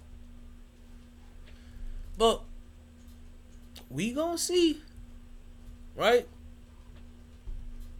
Like these things are gonna eventually come out to life. We're gonna see a bunch of stuff. We're gonna see if Cam Newton survives this current stand with how long this current stand with the Carolina Panthers lasts for Cam Newton. We're gonna see if he even we definitely figure out he's gonna last the rest of the season, obviously, right? So yeah, we just have to keep checking into things because that's just odd to me on how they did that particular benching of Cam Newton. Like I said, it really could have just been like, hey, we're gonna bench you because hey, we're getting blown out right now. No need to keep you in the block. We don't want you to get injured. We know you're a competitor, but we gotta protect you from yourself. All the rest of that shit is just white noise, and half of it sounds disrespectful, or as if Cam Newton doesn't know how to play football anymore. And if that's the case, then we're gonna have to figure some shit out. Now, staying within the division, right? As we talk about the Miami Dolphins blowing out the Carolina Panthers, the New England Patriots blew out the Tennessee Titans, and not for nothing, not surprised, right? Yep, not surprised. Like I didn't release my picks, which don't worry, the picks are gonna be released so you guys can finish out your seasons properly. Sorry, it was holiday, but again, not surprised. The New England Patriots are scary good, and the only reason why they're scary good is because they're professional. The New England Patriots are a professional ran football team. They don't need you to be super athletic. They don't need you to be flashy. They don't need you to be anything more than what you are. And to be efficient at that. Listen, you don't need to be a superstar. You just need to be a superstar in your role. And that's how the New England Patriots looking at. And folks, it is officially here. We are seeing them rebuild the Death Star all over again.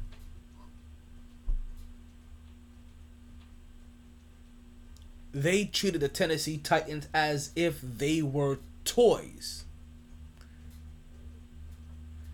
Now we understand that there's a very big key piece for the Tennessee Titans that is injured.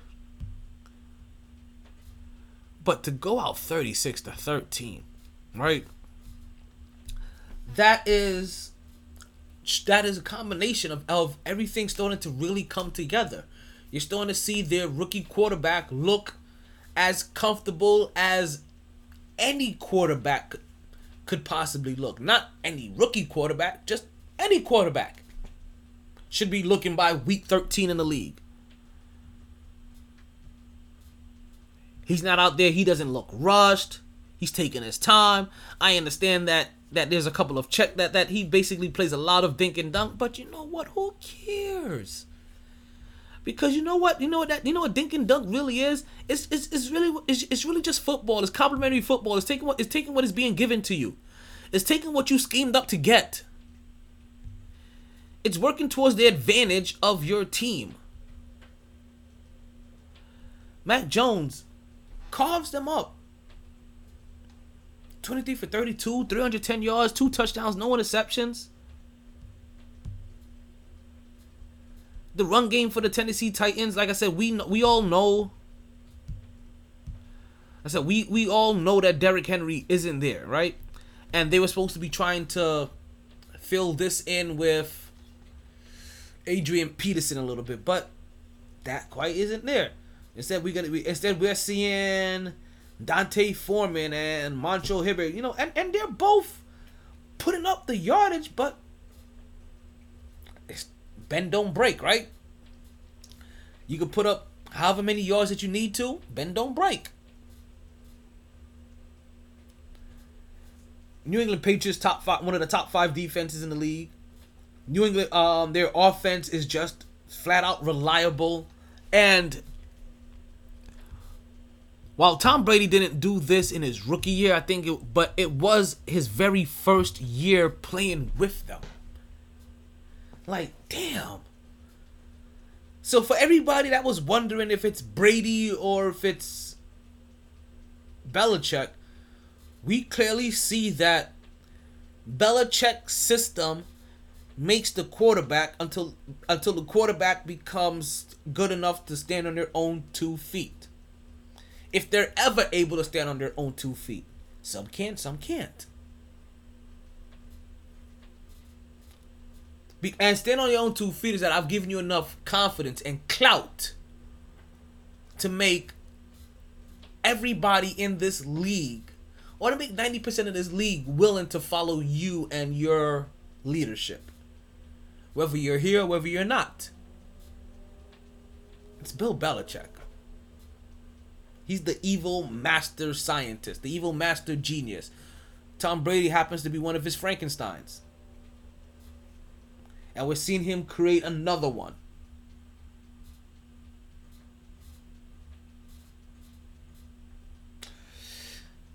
It's not one of those things that I enjoy seeing as a Jets fan. I ain't gonna lie to you. It's not one of those things that I enjoy seeing as a Jets fan at all. Because this leads to nowhere good.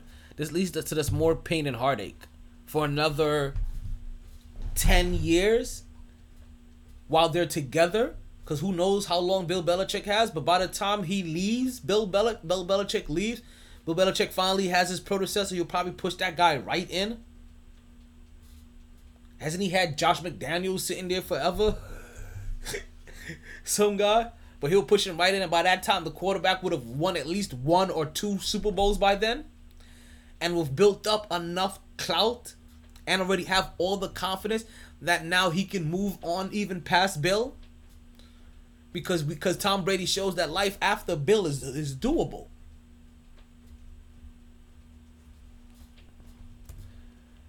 It's completely disgusting.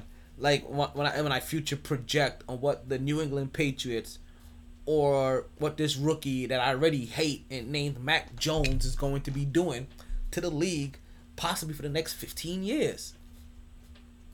Easy.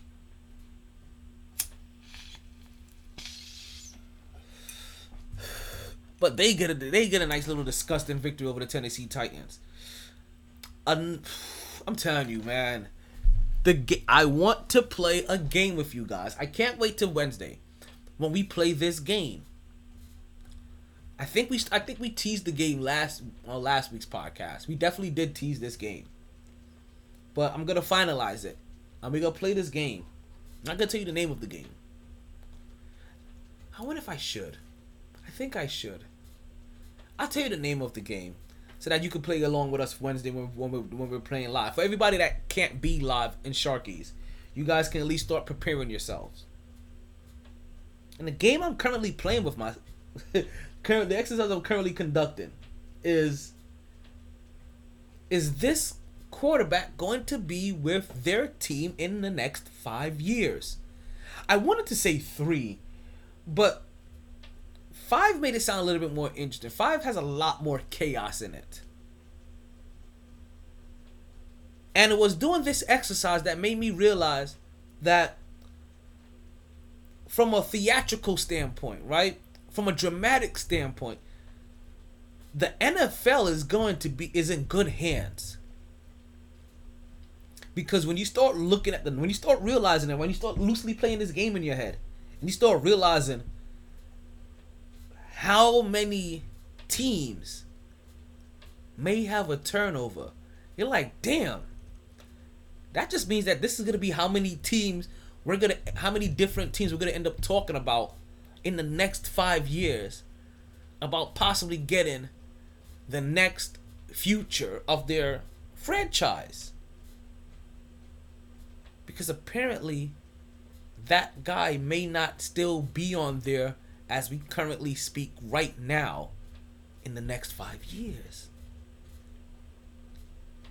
Like that's how deep and far I'm going, people. Because one of those teams that it's already in there, it's gonna be the Pittsburgh Steelers. They just lost to Cincinnati, who has their quarterback for the next 5 years. But here we go again, another year of what may be mediocre Ben. Last year, Pittsburgh started off hot. Played against a lot of mediocre talent. End of the season, when they played against better talent, finished with a lackluster record. Got bounced early by Cleveland. Sorry, if I'm gonna do it in the good, I gotta do it in the bad, right? Cleveland! This is for you!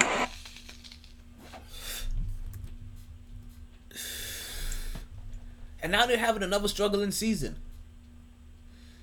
And the talks are going to start revolving around, hey, is Ben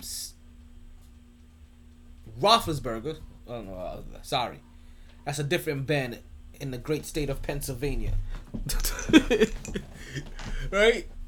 But is Ben Roethlisberger not even going to be the quarterback for the next 5 years? Is he going to be the quarterback for them after this season? Right now the Pittsburgh Steelers have a record of 5-5-1. And I don't know if Mike Tomlin has ever had a losing record. I'm really trying to think. How often has Mike Tomlin produced a losing record in his tenure with the Steelers? And I don't think he's had many, if he's had any at all. With the way the Pittsburgh Steelers are going this season, not saying that they're going to have one. I'm just saying that they're flirting with possibly giving Mike Tomlin his first losing season. Flirting. There's nothing wrong with flirting. It's when you start shooting up the clubs when we have a problem.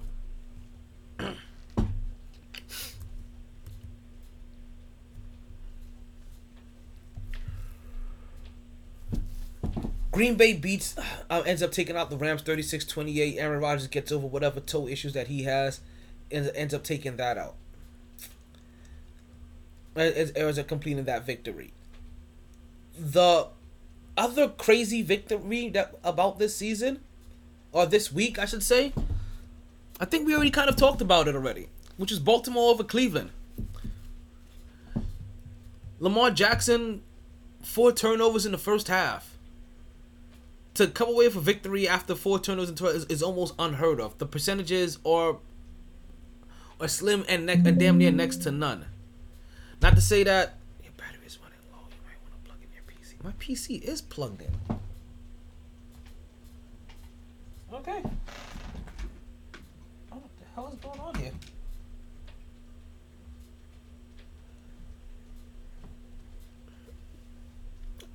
But Lamar Jackson, and to honestly just put it real simple, the reason why I had to come back here is that Lamar Jackson just continues to prove why for this season and for almost a good portion since the end of last season that I have come around to saying that I am not going to be I am very hard pressed to bet against Lamar Jackson in a regular season game.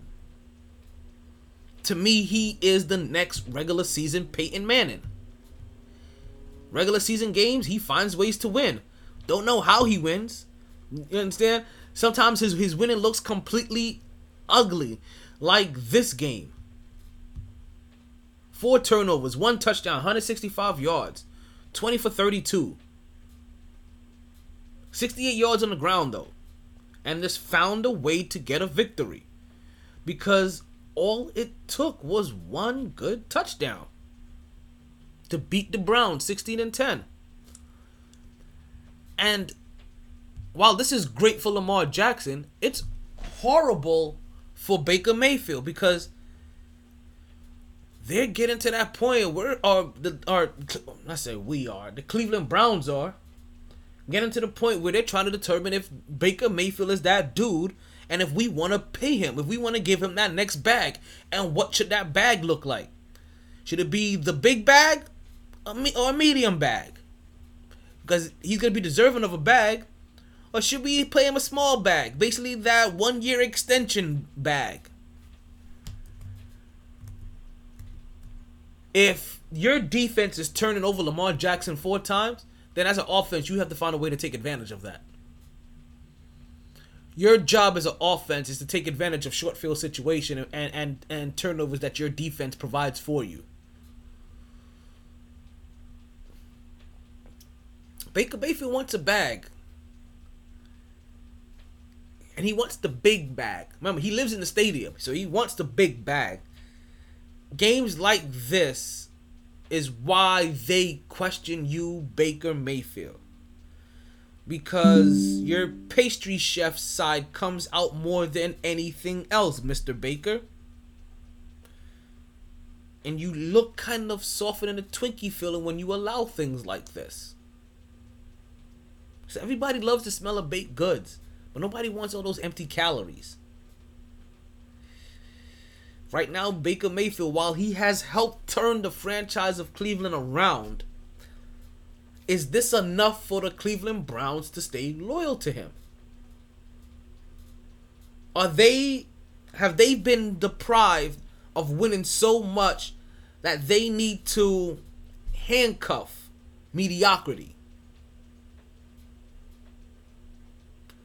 Or should they use this as momentum to chase something greater? I'm going to leave you with that. When we return on Wednesday with the MyT Sports Podcast, we'll be live at Sharky's. Yes, that same Sharky's. Right down there in the corner of Pine Island and Royal Palm. Come join the show if you want to. Come sit in. We'll have some trivia. We'll give away some free Blue Chew. We'll play the game. Is this quarterback going to be here? We may incorporate that into our chill or no chill segment. We'll see how we do. But whatever we do, we hope that we do it with you. Continue to like the podcast. Like, share, subscribe. All of it. I appreciate it. And I hope you guys also continue to catch a wave that never subsides. This is MyT Sports Podcast. I'm out here. Hey, yo, DJ MyT. Can you please play the outro so I can stop rambling already? Fuck. Sorry, B. I tried. No, you didn't. Honest. Whatever.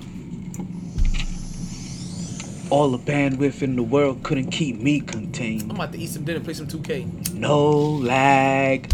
No lag. And no cap. Speaking of cap. Ooh. Gonna share my talents with Podbean I Live. my hair back. Always knew I'd take the pod there. Just a lot later than a lot of listeners thought. Last of the real gabbers. Well, maybe not the last. Munchkin got good mic skills. New, improved MyT podcaster. Potting down now. Last call for drinks. You guys want to watch this Knicks and Brooklyn game somewhere tomorrow?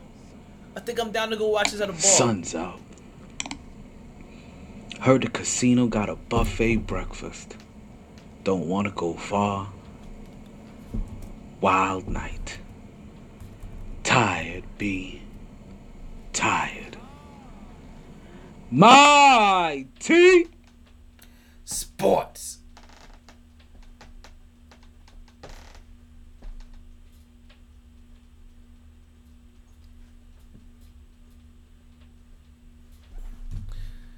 We out here. Cut it off. Cut the feed. I'm naked already.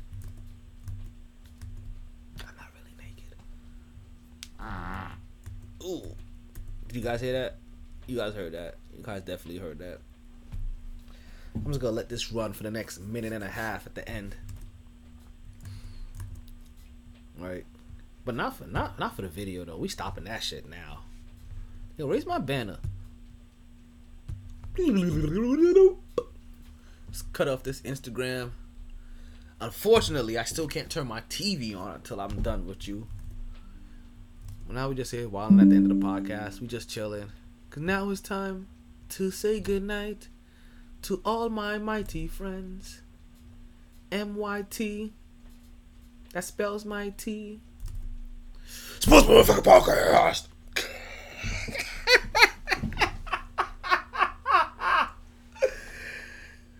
Oh shit. Your boy fucking crazy in the bitch. Still got time? Really? Skibidi doo dah with Christopher Reeves. Crazy motherfucking bad baby is me. Wait, I'm supposed to be done recording. Why I still got the little blue light like I'm recording? Alright, let's cut this shit down. I ain't gonna have you trying to keep recording my shit while I'm not here. Nah, I mean, run that shit. Nah. We'll just